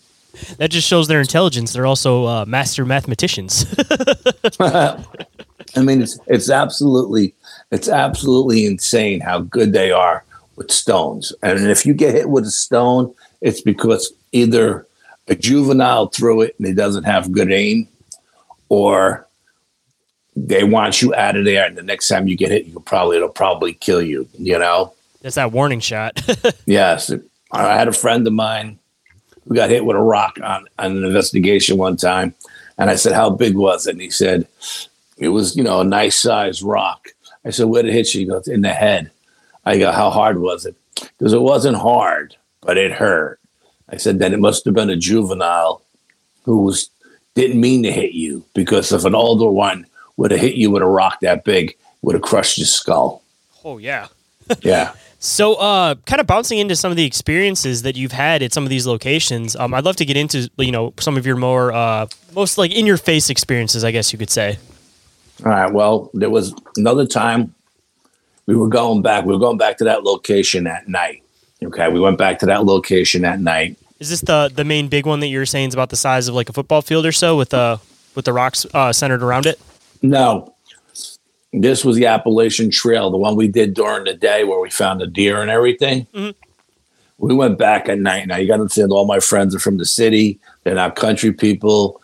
And we're walking, and the Appalachian Trail, 1 minute is the size of a mining road, and the next minute it's the size of a goat trail, and it's very treacherous. And we're doing this at night, and it was like 1% of the moon that night, so it was really dark. And we're going up this goat trail, and a friend of mine, Anthony, was leading. He was point man, and this other kid, O'Neill, was in the back, and I was in the middle. And we had come to a point up on this. We were going over this mountain, and we come to the top of the mountain crest, and there was an archway over the top of the mountain. Nobody noticed it but me. And I said, let's stop here and drink some water, because we were in like 3 miles. And we needed a water break anyway. And I was getting the feeling, I was getting this vibe that there was something on the high ridge to our west that was paralleling us. At the same time, I felt like there was something down in the holler below us paralleling us. And I had a 1,000,000 luma flashlight at the time. And I'm searching the high ridge, and I'm looking for eye shine or anything, and I don't see anything.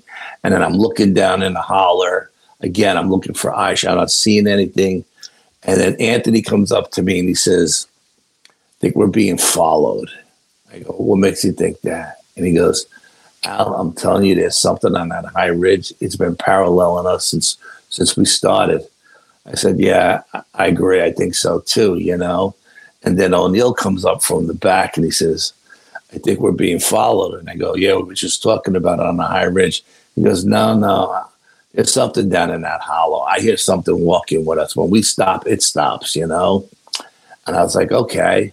So we're all sitting there, and again, we're looking. We got the flashlight going, and we're looking. I had night vision goggles. We're looking through the night vision goggles. We're not seeing anything.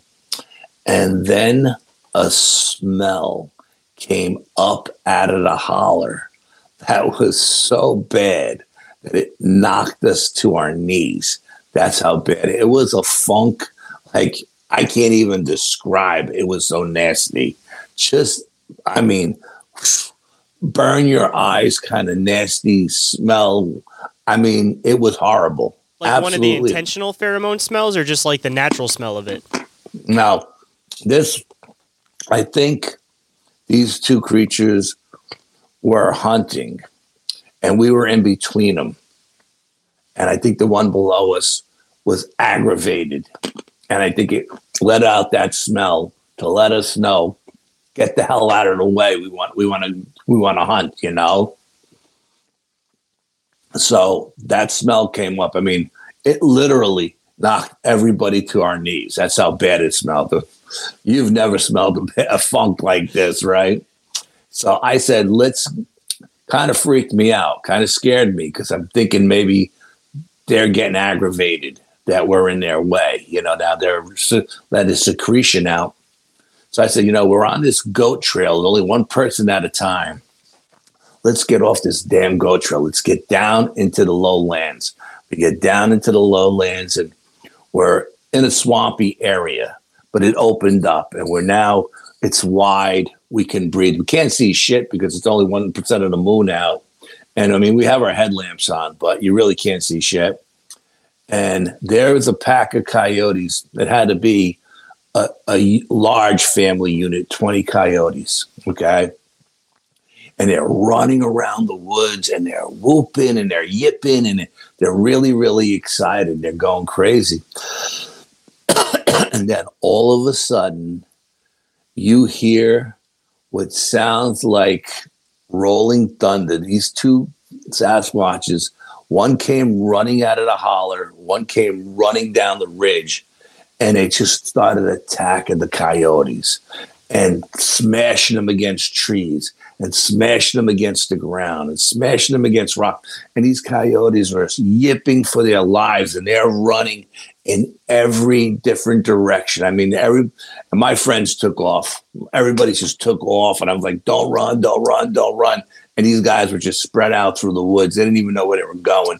They were just getting out of Dodge. And it was funny. I was the only guy who stood my ground, and a coyote is running right towards me. And I'm looking at it come towards me, but it's not looking at me. It's looking over its shoulder like something's chasing it. This thing had fear in its eyes, okay? In the meantime, you could hear coyotes just crying, getting their necks twisted and everything. And this thing ran right into me, sent me flying. I hit a tree and I dislocated my shoulder. Now I'm down on the ground with a dislocated shoulder. The coyote just kept running. My friends are gone. And now the coyotes are gone. I don't know where the Sasquatches are, but they took their anger from us out on the coyotes. I guarantee you, they were pissed off at us, and they took it out on the coyotes. Do you think they were trying to eat the coyotes too, or do you think it was more so just straight aggression, like they were just going at it? I think they were following the coyotes, and they were going to take the coyotes' kill, because this was a big pack, and they could have took down a large deer. You know what I mean? Mm-hmm. And I think we pissed them off so much that they were so mad that they took it out on the coyotes, because they didn't want to kill us, you know? And I leaned up against the tree, and I snapped my shoulder back in place, and I hiking out, and I come across a young couple camping off the Appalachian Trail in a tent. And the guy opens up the tent. He's like, what's going on, you know? And I was like, just stay in the tent. The coyotes are going crazy. It's a full moon. They won't bother you in here. You know what I mean? And I said, don't worry about it. You'll be fine. And I get out to the street, and I walk back up to the car, which was like about a mile away. And everybody met back at the car, but he got out all right, you know? And I was like, what happened to you? I said, coyote ran into me, dislocated my shoulder. Then I try to get in the car. I get in the car to leave. I go to reach for the door to close the door, and I pulled my shoulder out again. So now I got to get back out of the car, lean against the truck, snap it back in place again, go home, wake my wife up at 2:00 in the morning and say, hey, take me to the hospital because I dislocated my shoulder. She was not happy, She was not a happy camper getting out of bed at 2:00 in the morning and spending the whole night in the emergency room. And there was really nothing they could do for me anyway. They said, I knocked it back in place, and they said you should get good physical therapy on it. And so that's what I did. But man, that night was crazy. You just heard them come charging out. Like 1 minute this thing was up on a ridge, and the next minute it was in the swamp. And 1 minute this thing was in the depths of the holler, and the next minute it was in the swamp. And then you just hear coyotes getting slammed against trees and smashed against the ground and smashed against rocks. Every time they grabbed one, they just twisted its neck and snapped its neck. It was crazy. It was just absolutely insane. My friends were like, that's it. We're done. We're not going back in the woods at night. We didn't come up to the woods to get killed in the middle of the night. So then my brother said, you should really put a team together with experienced investigators instead of just your friends from work. And that's when I put my real team together, and we really started, going out and doing investigations and stuff. But and like I said, the only reason why we went out at night is because we found all that stuff when we went out the week before. And when we got back to that location where we found that TP, the TP was gone. It was gone. We looked. We didn't know if the park rangers had cut it up and thrown it away in pieces. We looked for cut up logs, because usually when a tree goes down, they'll just cut them up and throw them on the side of the path. They're not going to haul them out of there. Well, we looked for logs, cut up logs everywhere. There were no cut up logs. There was no sign of the TP. Everything was gone. Like someone dismantled it and took it away somewhere. It was nowhere to be found. Do you almost think that there's people that work for forestry that their whole job is to find things like this and get rid of evidence? I think there are forestry people who work that know about these things, and when they do find this kind of stuff, they do cut it up and get rid of it. Yes, I don't know if it's necessarily their specific job, but I think they're told, hey, if you ever come across something like this, make sure you cut it up and get rid of it. You know what I mean? I kind of wonder if it goes the same for footprints and things like that too, that if there's, rangers and they come across giant footprints, maybe they take a cache for themselves and then they're intended to destroy the footprints after, bury them in with dirt, coat them over, whatever. Yeah, it wouldn't surprise me if they kick them. They cover them up with their boots, just scrape them off with their boots so you don't see it and stuff. But most of the times when you find a footprint, you're deep in, you know what I mean? And you're off trail.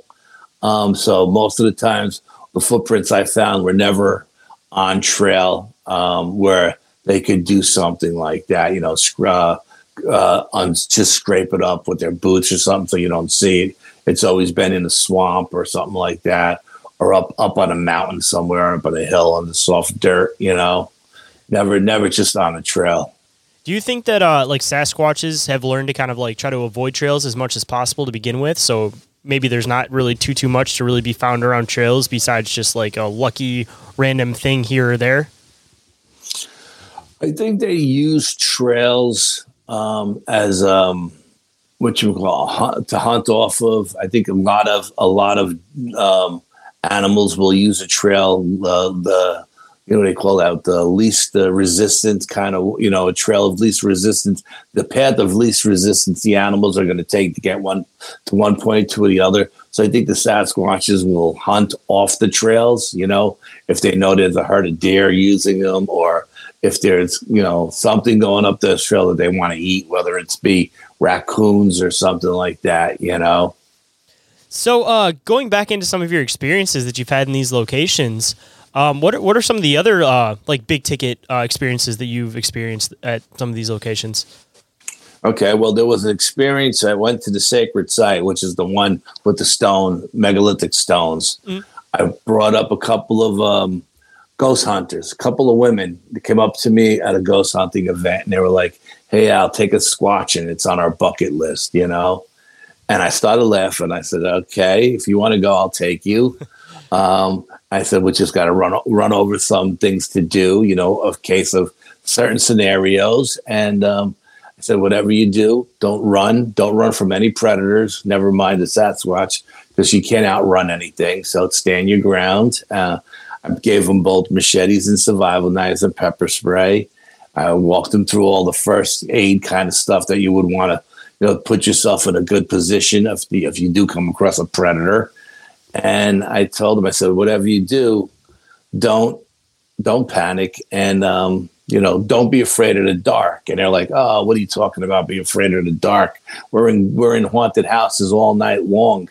We, you know, in attics and basements and haunted houses in the dark. We're not afraid of the dark." I said, "Look, haunted house is one thing. 4 miles deep in the woods under the tree canopy is another." I said, "It's a different kind of dark." I said, you know what I mean? Even just like movement around you too. You know, you go to a paranormal house and, you know, it's pretty quiet besides if, you know, there's something going on there. But just being in the woods in general, even besides Sasquatch, there's constantly things moving around you. So it's a totally different state of alertness and fear within the dark. When you're in the woods and it's dark and you're unfamiliar with the location, you feel very, very vulnerable. You know what I mean? No matter how you position yourself, you feel vulnerable. You just, because you're out of your elements, it's nighttime, you can't see. And most of the animals that are walking around at night are nocturnal, and they can see you. You know what I mean? Mm-hmm. So I take these women up to the sacred site. We go there during the day. I like to do a day and night thing. We take them there during the day so they can get pictures of all the stone structures and all the arches and the X's and the bends. And one of them is a psychic, and she starts walking around on her own. And I call my psychic down in Arkansas. My psychic is telling the other one with us that this used to be a Native American site and the Sasquatch use it and yada, yada, yada. And then the other one comes back from her walk and she says, "You're not going to believe this, but I just met a Native American woman on the other side of these stones. And she asked me if she could wait here for her tribe." And I told her, "Yes, I hope that was okay." I said, "Absolutely." Of course, you know, she's not talking about a real Native American woman. She's talking about a spirit. You know, she didn't run across a regular Native. There are no more Native Americans over here, you know. And so the other woman is hearing this and said, I just got off the phone with a psychic, and she just said this was a sacred site for the Native American. So we sit down. I don't like to light campfires. I don't want anybody to know where I'm at. I don't want to burn the woods down. So what I usually do is I'll lay down a row of glow sticks around us where we sit for ambient light. So we got ambient light in all directions, okay? Mm-hmm. And we have headlamps on, but I don't put the headlamps on unless I'm actually leaving or coming in. And so we got this circle. We're in a circle of glow sticks, and we're talking, and it's getting dark. And it's getting dark. And you know, I do my little ritual to bring them down, you know, because this is what these women are here for, to have a Sasquatch experience. I do that. And then you hear them come down off the ridge. And originally it's the big boys coming down because they sound like a herd of elephants. Boom, boom. And they're doing it on purpose. They want you to know they're coming down. You know what I mean? They're not sneaking up on you. You call them down, they're coming. So the girls hear these footprints, and the ground is shaking and vibrating. And they're like, "What the hell is this?" You know, I said, "It's the big guys coming down." And then you can hear them surrounding us. And the girls are freaking out like, "Jesus Christ, now we're being surrounded." And I'm like, "Relax. This is the sacred site. I've been coming here for years. No one has ever been hurt here. We're not going to be hurt. Don't worry." So then they start throwing rocks at us, little rocks. The rocks are landing just on the other side of the glow sticks. And they're like freaking out. "Oh, now they're throwing rocks at us. We should leave. We should leave." I go, "Leave my ass. We just got here. Relax. Don't." I said, "Look, if I can feel your anxiety, they can feel your anxiety.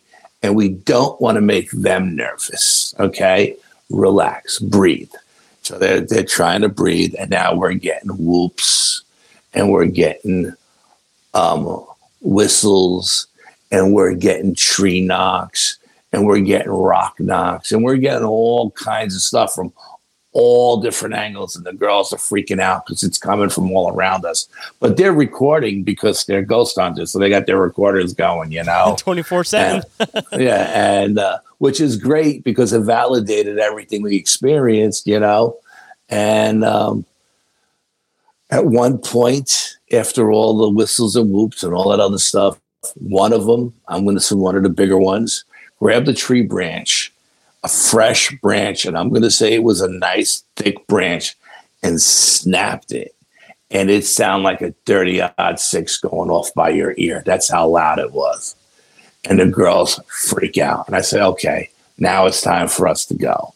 They want us to go. I know what's coming next. Trees are going to start shaking. You know what I mean? We don't want to wait. We don't want to push them to that point. This is get the hell out of here and leave now. So we pack up our stuff and we hike out. We get down to the trail. We go out about a mile or two. We come to a meadow.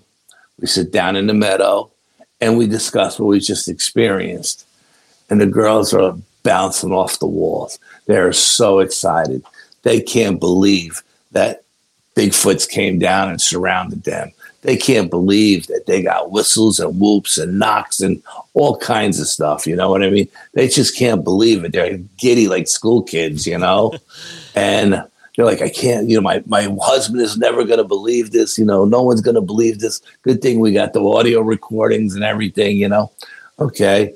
So at one point we decide I said, okay, let's pack up and let's head out. We still got like another maybe 2 miles to go. So we hike out.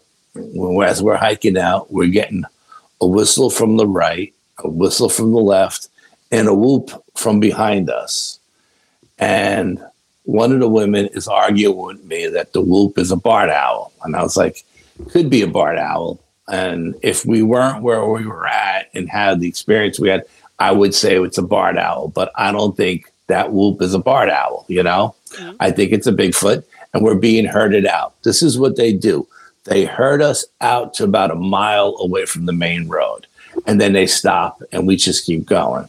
So we're walking. The woman who's psychic turns to me and says, we're being followed, right? And I go, yeah. On either side of us, she goes, yeah. So we're walking. Now we're getting close to the point where they usually stop and go turn around and go back. And we just continue on because from that point on, it's about a mile to the road. And there's a ranger station at the beginning of the road, And so once you get to the ranger station, you're good to go. And we're walking, and then all of a sudden, the one that was way in the back comes racing up the mining road. I mean, 100 miles an hour. As soon as he gets to a certain point, the other two jump out. Now there's 3 of them on the mining road. And they're doing something I never heard before in my life. They're monkey barking. Hoo, hoo, hoo, hoo, hoo. And the woods are echoing. And the girls freak out and they take off running. And I'm screaming, don't run, don't run, don't run, don't run. But these girls are gone, man. They're just gone. So I chase after them. I finally catch up to them about 100 yards down the road. And I say, stop, don't run. You can't outrun these creatures. You don't want to get their prey drive going. Stand your ground. We'll walk out of here at our own pace. And in the meantime, these 3 Sasquatches start jumping up and down. And you can hear one hit the ground, another one hit, and 3 different weights, right? And then they start slapping the road. And you can feel the vibration come down the road and go up your legs and through your body. The whole time they're still doing this monkey barking, and the woods are just echoing insane. It is so loud that you can't even think. And my mind is going like 1,000 miles an hour. What am I going to do? Now, at first, the vibe I got from them was These were 3 young male juveniles that were fucking with the girls and wanted to scare them. You think that was the it vibe. Sensed like their energy when they were scared at the sight, so they were kind of just like feeding off of that energy that they were kind of putting out? I think the one that was in the back said, let's fuck with these people and scare the shit out of them. That's what I think he said, okay?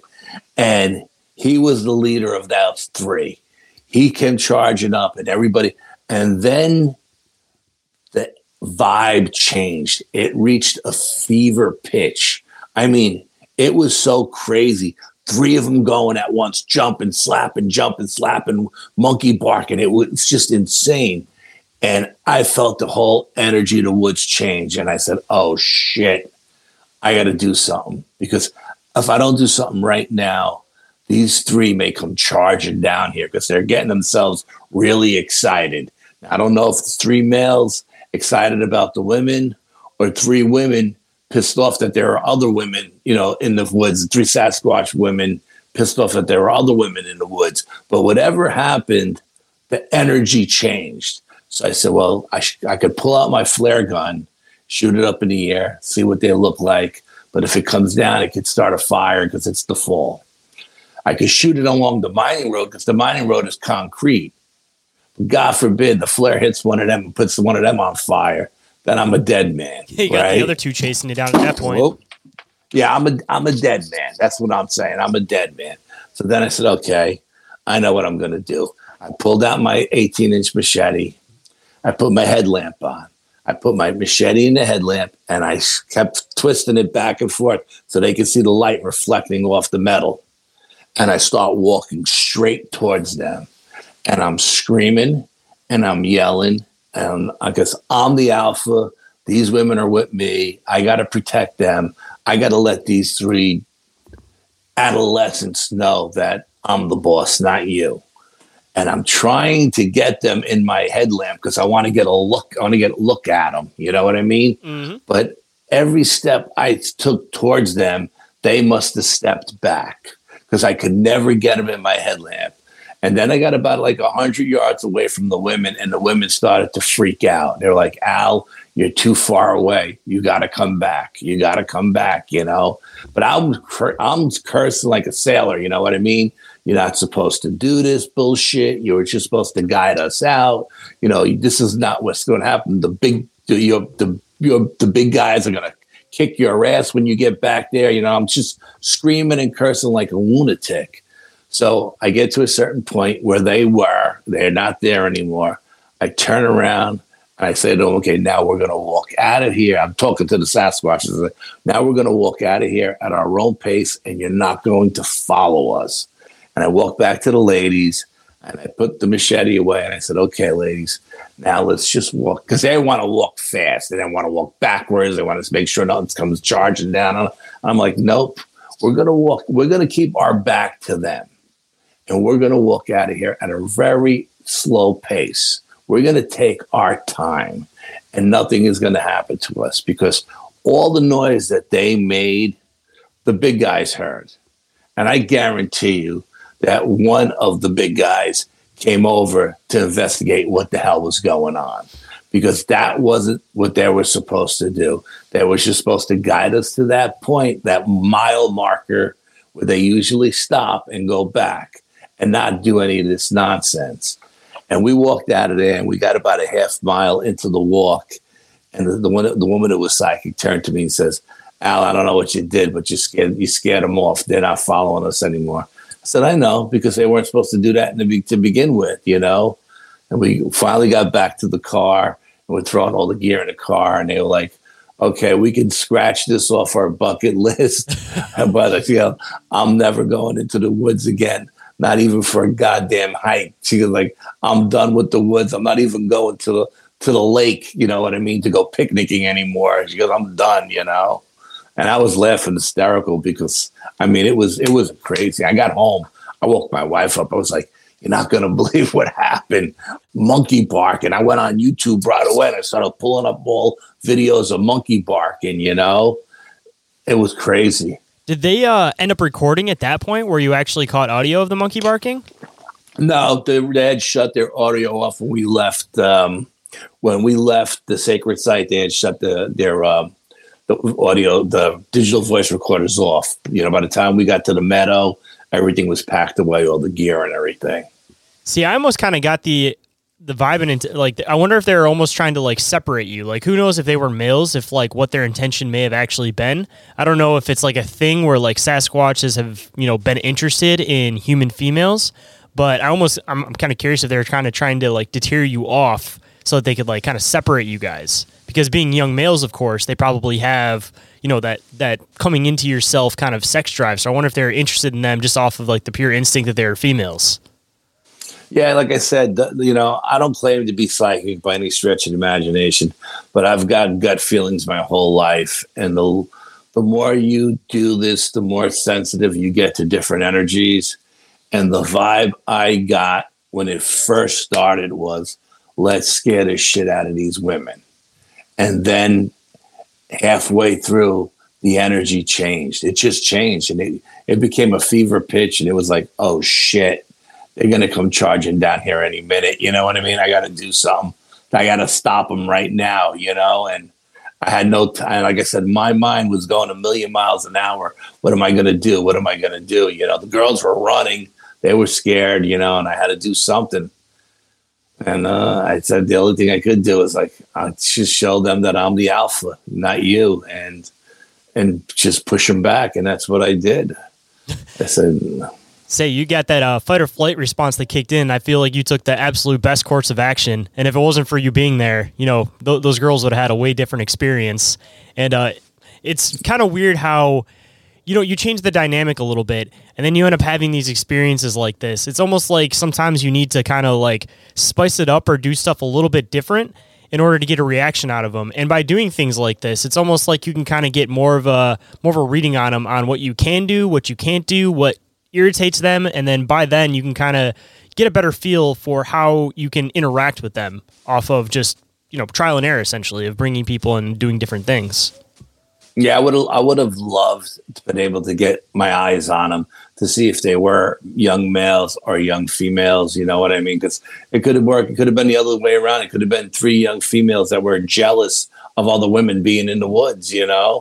And they weren't happy about it. I don't know, because I couldn't get eyes on them. No matter, and my headlamp, I got a really powerful headlamp. You know what I mean? Mm-hmm. It shoots out far. I wanted to get eyes on them, but I couldn't. But the energy I felt and the way they were jumping up and down and slapping the ground, I felt like they were no taller than 5 or 6 feet tall, no heavier than maybe 300-400 pounds at the most. I don't think they were juveniles. I think they were more adolescents, but I think they were coming of age. And like I said, most of the time when I go out, it's all guys. You know what I mean? So this was the one time it was just me and 2 women, so. I was going to say it could have been that jealousy thing too, because if you're regularly trafficking that area, they may have like an interest in you, in a different way, shape, or form. So, if you're normally coming with males, there's no competition. But if you're coming with males and they were interested in you in a different form, if going into the female concept, it could have been trying to get rid of the females because it wanted to just have your attention specifically.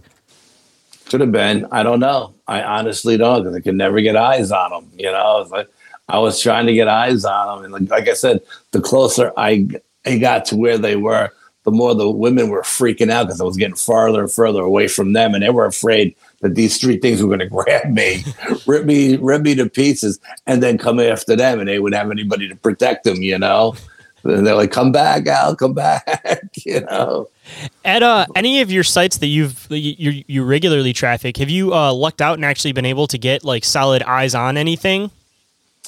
One time, it wasn't me.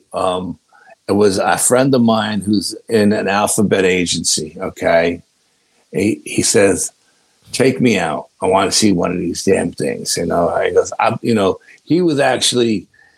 he told me, he was the one who told me that the forestry department has an obscure law that if you kill one of these things, it's $10,000 fine and 10 years in jail. It's non-negotiable if you kill one on federal property. It's a federal law. It's buried in the forestry registry. So he said, take me out. I want to see one of these things. I said, okay, let's go out. So I took him up to the sacred site, and we were going up there, and we're sitting on the sacred site, and he had night vision goggles. He was facing north. I was facing south. It was just me and him. Brian, my partner, calls me and says, Brian does remote viewing. And Brian calls me and says, I don't know if this means anything, but I seen a bright blue flash. So be careful tonight. I was like, okay. So we're sitting there, and I do my little ritual to bring him in. And the scout who sits up on top of the ridge, because I believe their home range is on the other side of the ridge. I've never gone on that side of the ridge. I've made a deal with them that I'll stay here at the sacred site, and I won't go up on the ridge. I won't go on the other side of the ridge. If that's your home range, I respect your home range. That's yours. Just make sure I'm okay when I'm here, And there's always a lookout up on top of the ridge looking out. So we get there, it gets dark, we do our rituals, yada, yada, yada. At one point in the night, my friend, he's got night vision goggles on, and he's pulls up the goggles, and he's like, Al, don't freak out. I'm like, yeah, what's up? And I'm sitting underneath this arch, and this arch, the energy under this arch is so unbelievably calm that I could sleep under this arch on the dirt without a sleeping bag and without a tent and not worry about anything bothering me, because I know these guys have my back, right? And I'm sitting underneath the arch, and my friend pulls up his night vision goggles, and he's like, Al. I go, what's up? I go, you don't have to whisper, I can hear you, And he goes, about 21 feet behind you, we got a tree peeker. He's peeking out, looking at you. And I had a couple of cameras going, but one was pointed north and one was pointing east and one was pointed west, and never anything pointed north. And this guy was coming in from behind me to the north. So I said, don't worry, it's just the scout. He's coming down to see what we're doing, That's his job.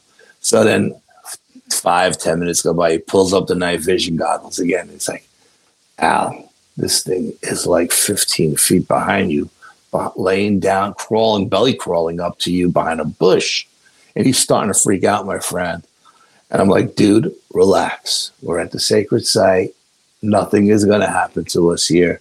Just enjoy what you're getting to see, because not too many people get to see this, So he's like freaking out. He's like, dude, are you out of your mind? This thing is going to come up and grab you, snatch you, and run off with you. And I'm laughing. I'm like, dude, nothing is going to happen to us here tonight. Don't worry about it. So then a few minutes go by. He pulls up the night vision goggles again, and he's literally freaking out. Al, this thing is like 7 feet behind you. If it wants to reach out, it can grab you. And I'm like, okay. So I get up like all nonchalantly, and I'm trying to turn my cameras behind me so I can get it either on the IR camera or the thermal camera, film it. But the minute I touched that camera, he was watching it the whole time through the night vision goggles. He said, the minute I touched that camera, that thing took 2 giant steps and it was gone. He said, like, it jumped 40 feet each time. He said it was gone. It was just gone. 2 giant steps. So by the time I turned those cameras around, I wasn't getting anything. So we sat there for a little while, and nothing else happened the rest of the night. So I said, all right, come on, let's go. We'll go to the meadow, and then from the meadow, we'll go to the campsite. And he says, okay. So we go to the meadow. Again, nothing happened at the meadow. We go to the campsite, and he says, hey, how far are we away from that place where the coyotes ran into you and you got your shoulder dislocated? I said, it's right down this path right over here, And he's like, let's go check it out. So I said, okay, let's go check it out. So we're going down the path, and I'm being pulled off the path to my right. And this is an area of the woods that I'm not familiar with. I have never done any investigations here. I don't know what's drawing me this way, But I said to him, I said, follow me. We go off trail and we start seeing all kinds of signs, arches and exits and bends and breaks. And we're taking pictures. And I'm telling him, take pictures of all of this stuff because you're probably never going to see it again, you know? And he took a lot of pictures up at the sacred site as well. And then I got a vibe. It's out of nowhere, I got a vibe that said, stop. Like a little voice in the back of my head said, you should stop right here. You're getting too close to something that you're not supposed to get to, you know? Mm-hmm. So I said to my friend, I said, look, we're going to stop here. We're going to turn around and we're going to go back. And, you know, if you still want to see where I got ran over by the coyote, I'll take you. But I don't think we should go any further. And my friend is like, are you crazy? Look at all this evidence. The further deeper we get in, the more evidence we find. I'm like, dude, you have to stop. We have to go back, you know? And he goes, why? I said, getting a gut feeling. We're getting too close to someplace we shouldn't be. I think we need to turn around. He said, I don't want to turn around. I got all that. I said, dude, I'm leaving. If you want to go in deeper, that's on you. But if you don't come back out in a half hour, I'm leaving without you. Because if you go in there, I don't think you're going to come back out.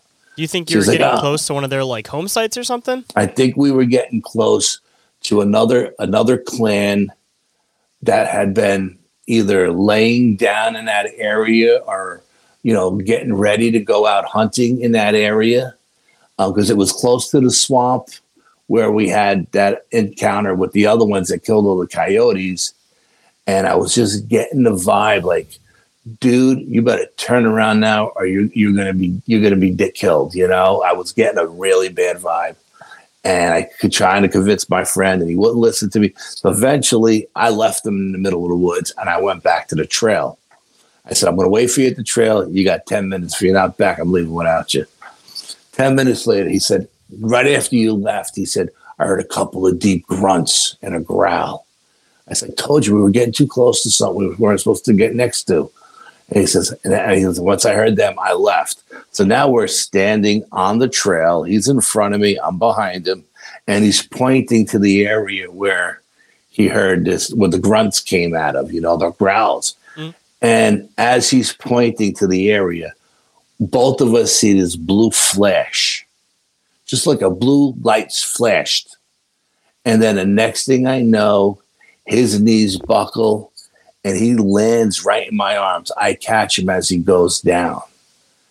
And he looks at me like he doesn't know where the hell he is. And he looks at me and he goes, what just happened? I said, you know that blue flash Brian was talking about? You just got hit with infrasound. Now, I don't know if it was meant for him or for me because I was standing directly behind him. But if I wasn't behind him to catch him, he would have went down and hit his head on a boulder. You know, I would have had to drag him out of there, you know what I mean, to get him to an ambulance. And we were a solid 2 miles in the woods, you know. Do you think being behind him is also what kind of saved you from it? Because if it's like a blast, do you think he like took in the blast and that's what like stopped it from hitting you? I think it was meant for him because he pissed them off because they growled at him, you know, and he still wasn't ready to leave. He was still standing on the trail pointing to the location. And I think that's just put them over the edge and said, okay, this we got to fix this guy. This guy's thick.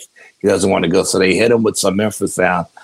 And I told him, I explained to him, I said, look, infrasound is very dangerous. I said, it can damage your vital organs. It could kill you. I said, if any point in time from tonight you start pissing blood, please do me a favor and go to the emergency room and get checked out. Because, you know, he's an older guy. He's in great shape and he's a big dude, but he's an older guy. And I don't want you to, you know, have your vital organs melt on you while you're sleeping. You know what I mean? Oh, yeah. And took him out of there. And, it was funny. At one point, I played a Native American ceremony, like a flute ceremony to bring them in, mm-hmm. Right? So I was playing that, and I had a digital voice recorder going, and I had my night vision camera going, okay, at the same time. And we played that, and I was going around every half hour to go around and take pictures in the 360. I wasn't getting anything on any of my pictures, right? It was just night sky and trees and everything. And then at one point, during the we shut the Native American music off, and I did it. And in the photograph were hundreds of orbs with faces in them. Like a whole tribe of Indians had come to see what we were doing, right? At least that's what I thought they were, Native Americans. I could have been Sasquatches in energy form. I don't know. I mean, essentially, they could even be the same thing, because, I mean, there's even theories about Sasquatch being like ancestors of Native Americans. Right. When we had our evidence review, like a couple of weeks later from that investigation, we're sitting in this library with the 60-inch TV, and we're showing everybody the photographs. And the craziest thing happened. The digital voice recorder caught the ceremony I was playing on my phone, right?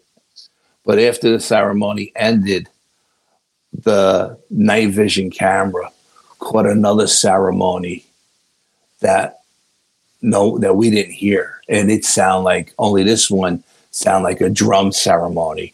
I was playing a flute ceremony. So my friend happened to be sitting at the evidence review that night. And when he heard that, he almost fell off his chair. He goes, "What the hell is that?" I said, "That's a Native American ceremony." He goes, "Yeah, but we didn't play anything with drums." I said, "I know, we had the flute." So we surmised that because the digital voice recorder was set to a different frequency than the night vision camera, the digital voice recorder didn't capture the drum ceremony, but the night vision camera did, because it was coming in at a different frequency. See, then that almost makes you wonder if it's like a thinning of the veil area, that there was a Native American ceremony going into kind of like a paranormal concept that, maybe it's one of those things that's like a residual thing that happened at one point, but it was such a like big event that it like echoes through time. And maybe you're kind of picking up on that from a different frequency. It was the craziest thing to hear, I never use drum music. So for some reason, drum music makes me like nervous. It makes me crazy. I always use flute. Flute calms me down. I like the flute sound, the wood sound of the flute. Okay. I mean, even just going into just like the whole idea with drums, more often than not, they were kind of used to scare enemies and were used for like war, versus the flute, of course, being like a more calming instrument, kind of like how you're describing. So just using that and taking that in consideration, if you use drum beats, it may give Sasquatch the wrong impression of what you're trying to do with them. Yeah, but it was crazy to hear that whole Native American ceremony going on, but we didn't hear it with our own ear. But then I got all those orbs with all those faces in it. Everybody on the team who was sitting there that night just freaked out. We couldn't believe it, and and like I said, we did walk out of there after my friend recovered like 10 minutes. It took him to bounce back. After he bounced back, we left. I said, "Okay, you know what? Now we're just going to leave because you wasn't listening to me, and now you pissed me off. So now we're just going to leave." And but to hear that drum ceremony be picked up on the camera, but not on the digital voice recorder, blew my mind. It blew my mind. I'll have to see if you still have the link to that. I'll have to put the link in the description, so if the listeners want to check it out, they can check it out. But yeah, oh God, I know it's on one of our pages somewhere. I honestly couldn't tell you where my partner put. Brian's our tech guy. I don't know where he put it, but it's got to be up on either on the website or the Sasquatch page. One of the pages it's got to be up on, because I know my partner Brian puts everything up on every single social media site there is. I can't even keep track of all the sites he's got us on. So no, I swear to God, yeah. I'll have to do some digging and see if I can find that link to add it in for the listeners. That was absolutely insane. I mean, we're sitting there. He falls off the chair. He goes, we didn't play any drums. I go, no, we didn't play any drums. I don't use drums, drums make me nervous. I use flutes, and he goes, how is that possible? And Brian said, different equipment is set to different frequencies. He goes, so that's why when we go out with our digital voice recorders, we take two made by two different manufacturers, because we know that different manufacturers set them to different frequencies. And what you catch on one, you may not catch on the other, or vice versa. Man, I'll have to have you back on very soon to kind of get into some of that paranormal stuff, kind of building into that, because I feel like we kind of, like you were saying, everything kind of connects. We start off in Sasquatch, and then at the end, it started kind of bringing into the paranormal side to it. So we'll have to dig into it as a part two. Yeah, no, absolutely. Yeah. I'm trying to think if there was any more. Oh, yeah. Then right after that, I took another group of people out. Another group of investigators. We went to the sacred site. Nothing happened in that night. The east side of the woods is the Dogman side of the woods. I don't usually go there. You know what I mean? I kind of stay away from the Dogman. I stick with the Sasquatches. But that particular night, we were we were up at the sacred site for hours and hours. And I think there was somebody who was with us who had really bad energy, but I didn't make the guy leave because he drove like 4 hours to come out with us, and I felt really bad to make him drive 4 hours and not take him out. But I knew he had bad energy. And I think because he had bad energy, we weren't getting much action that night. So then we went from the sacred site to the meadow. We're sitting in the meadow.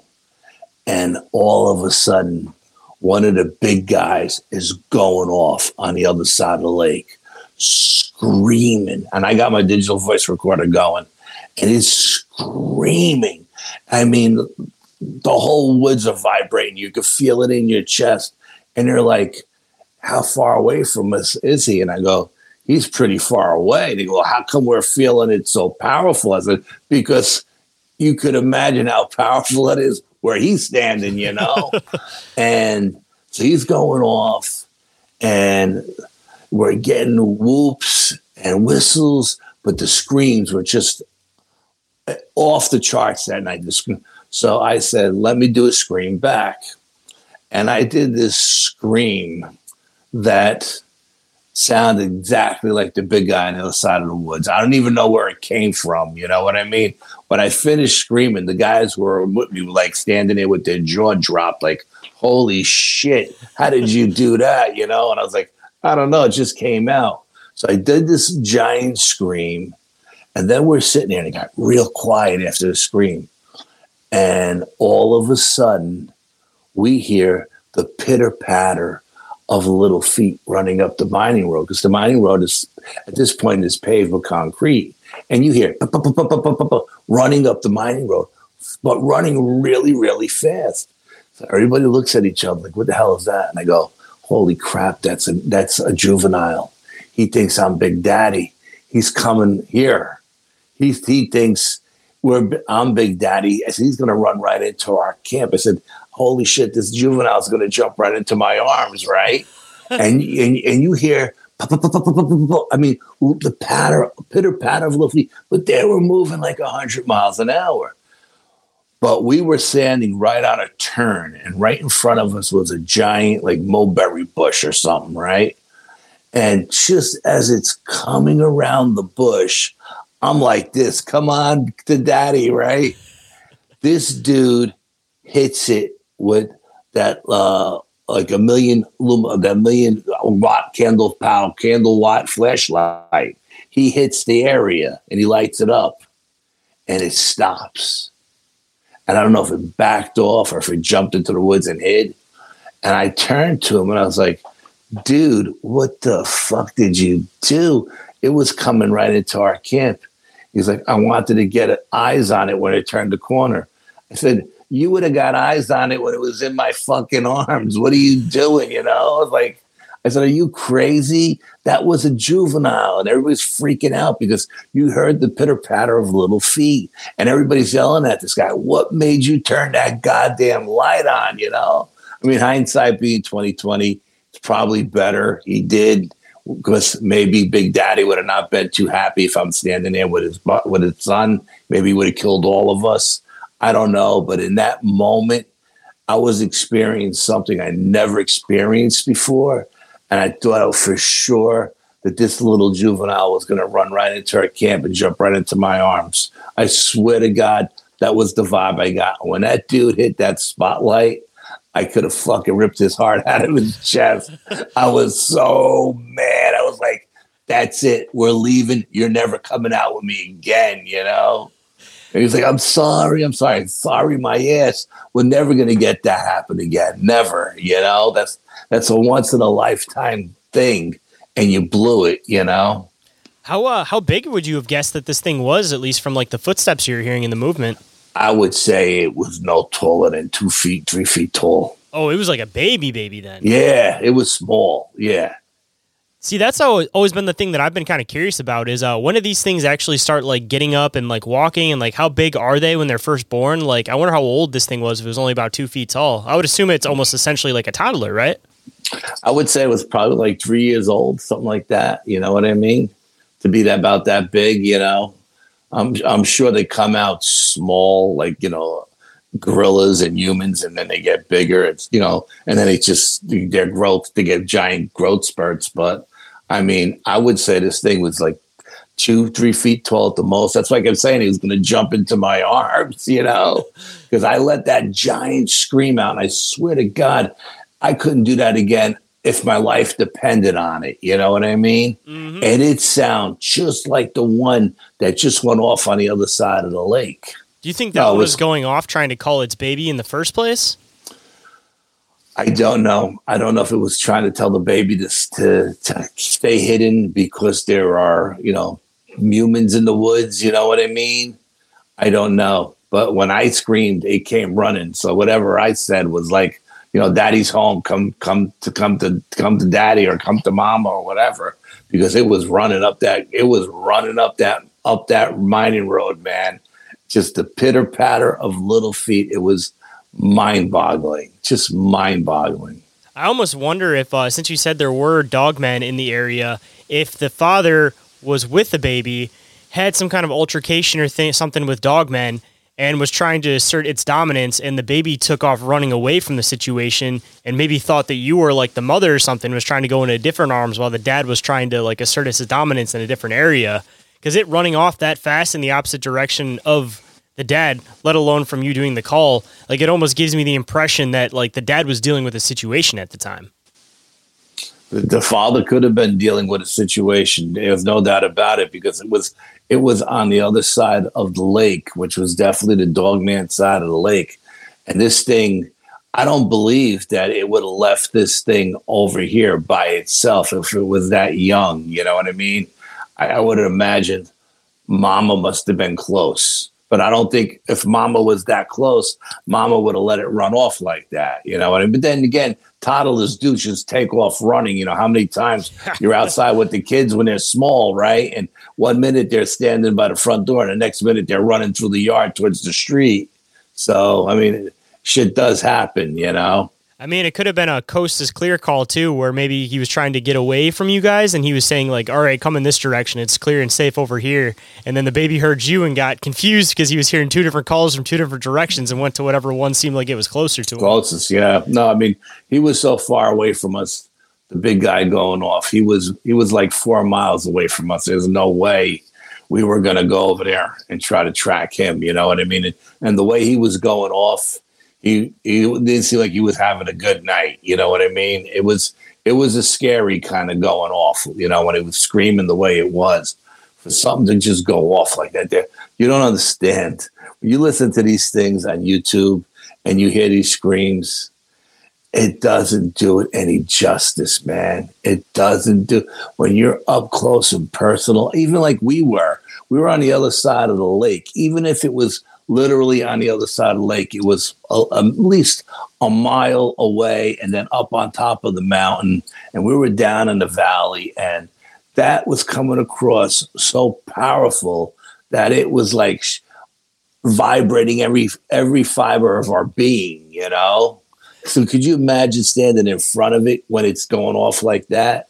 Dude, I feel like it would literally just shake. Who know? You talk about the sound of it projecting and theoretically like hurting people with its sound.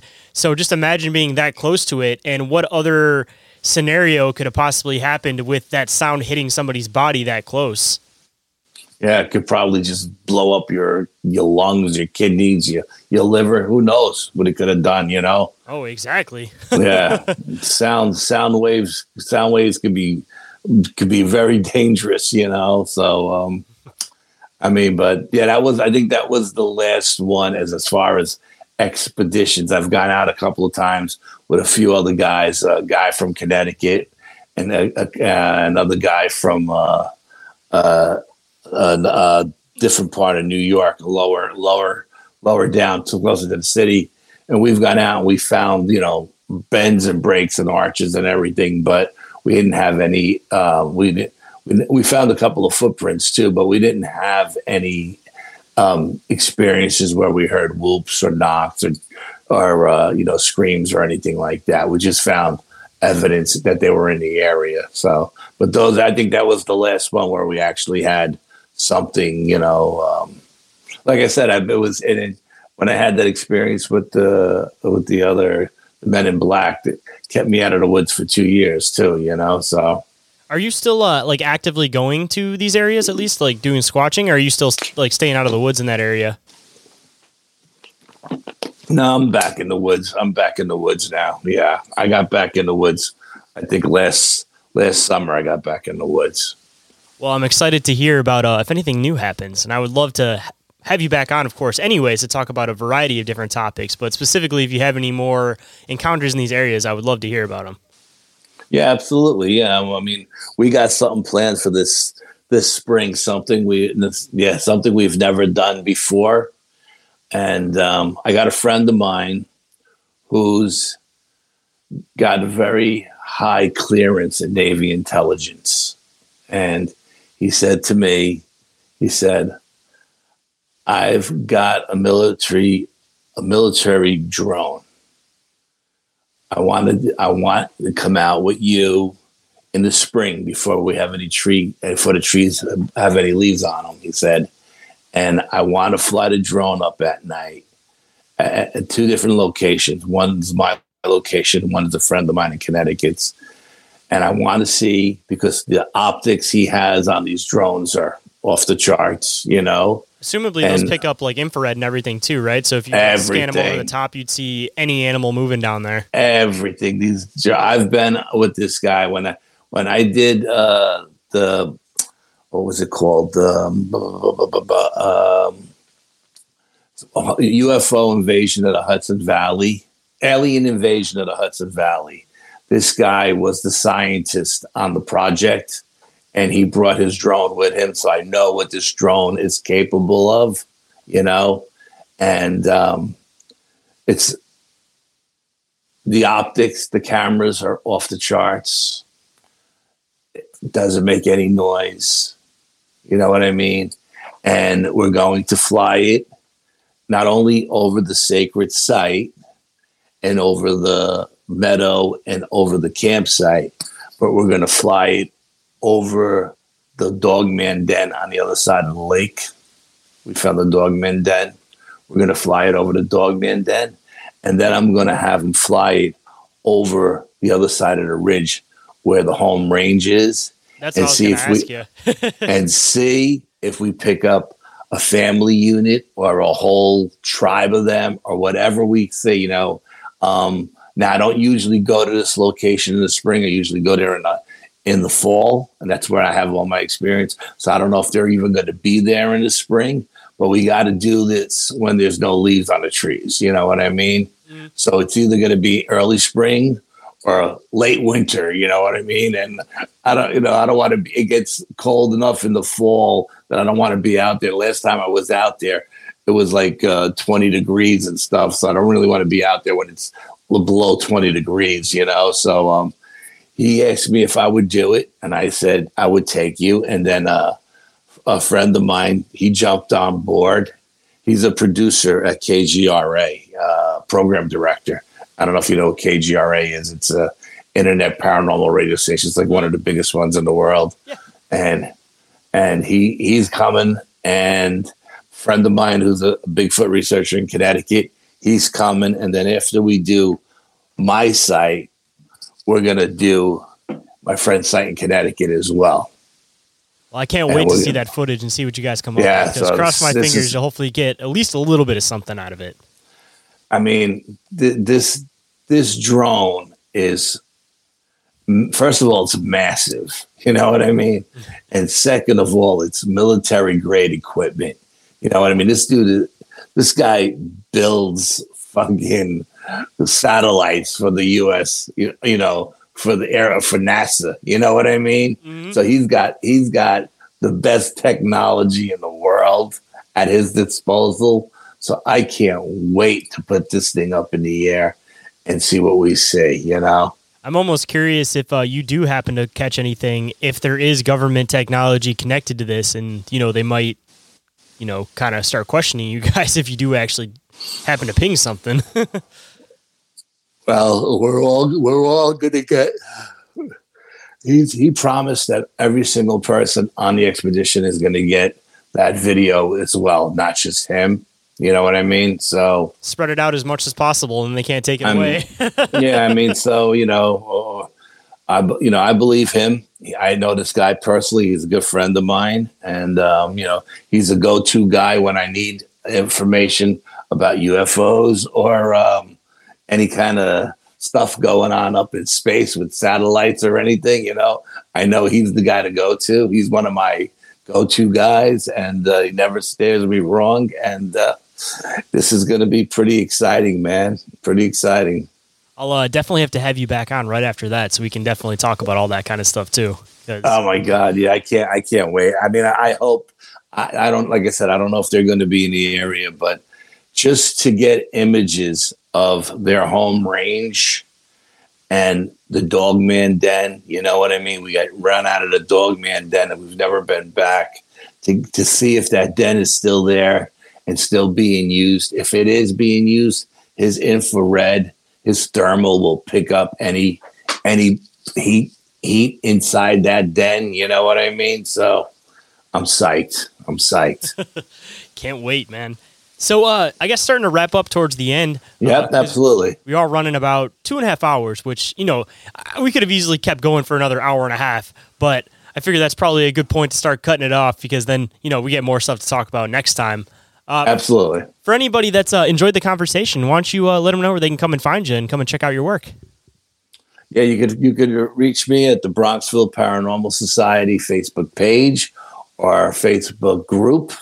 The New York State Sasquatch Organization on Facebook, the New York State Dogman Project, and the New York State UFO Project, all on Facebook.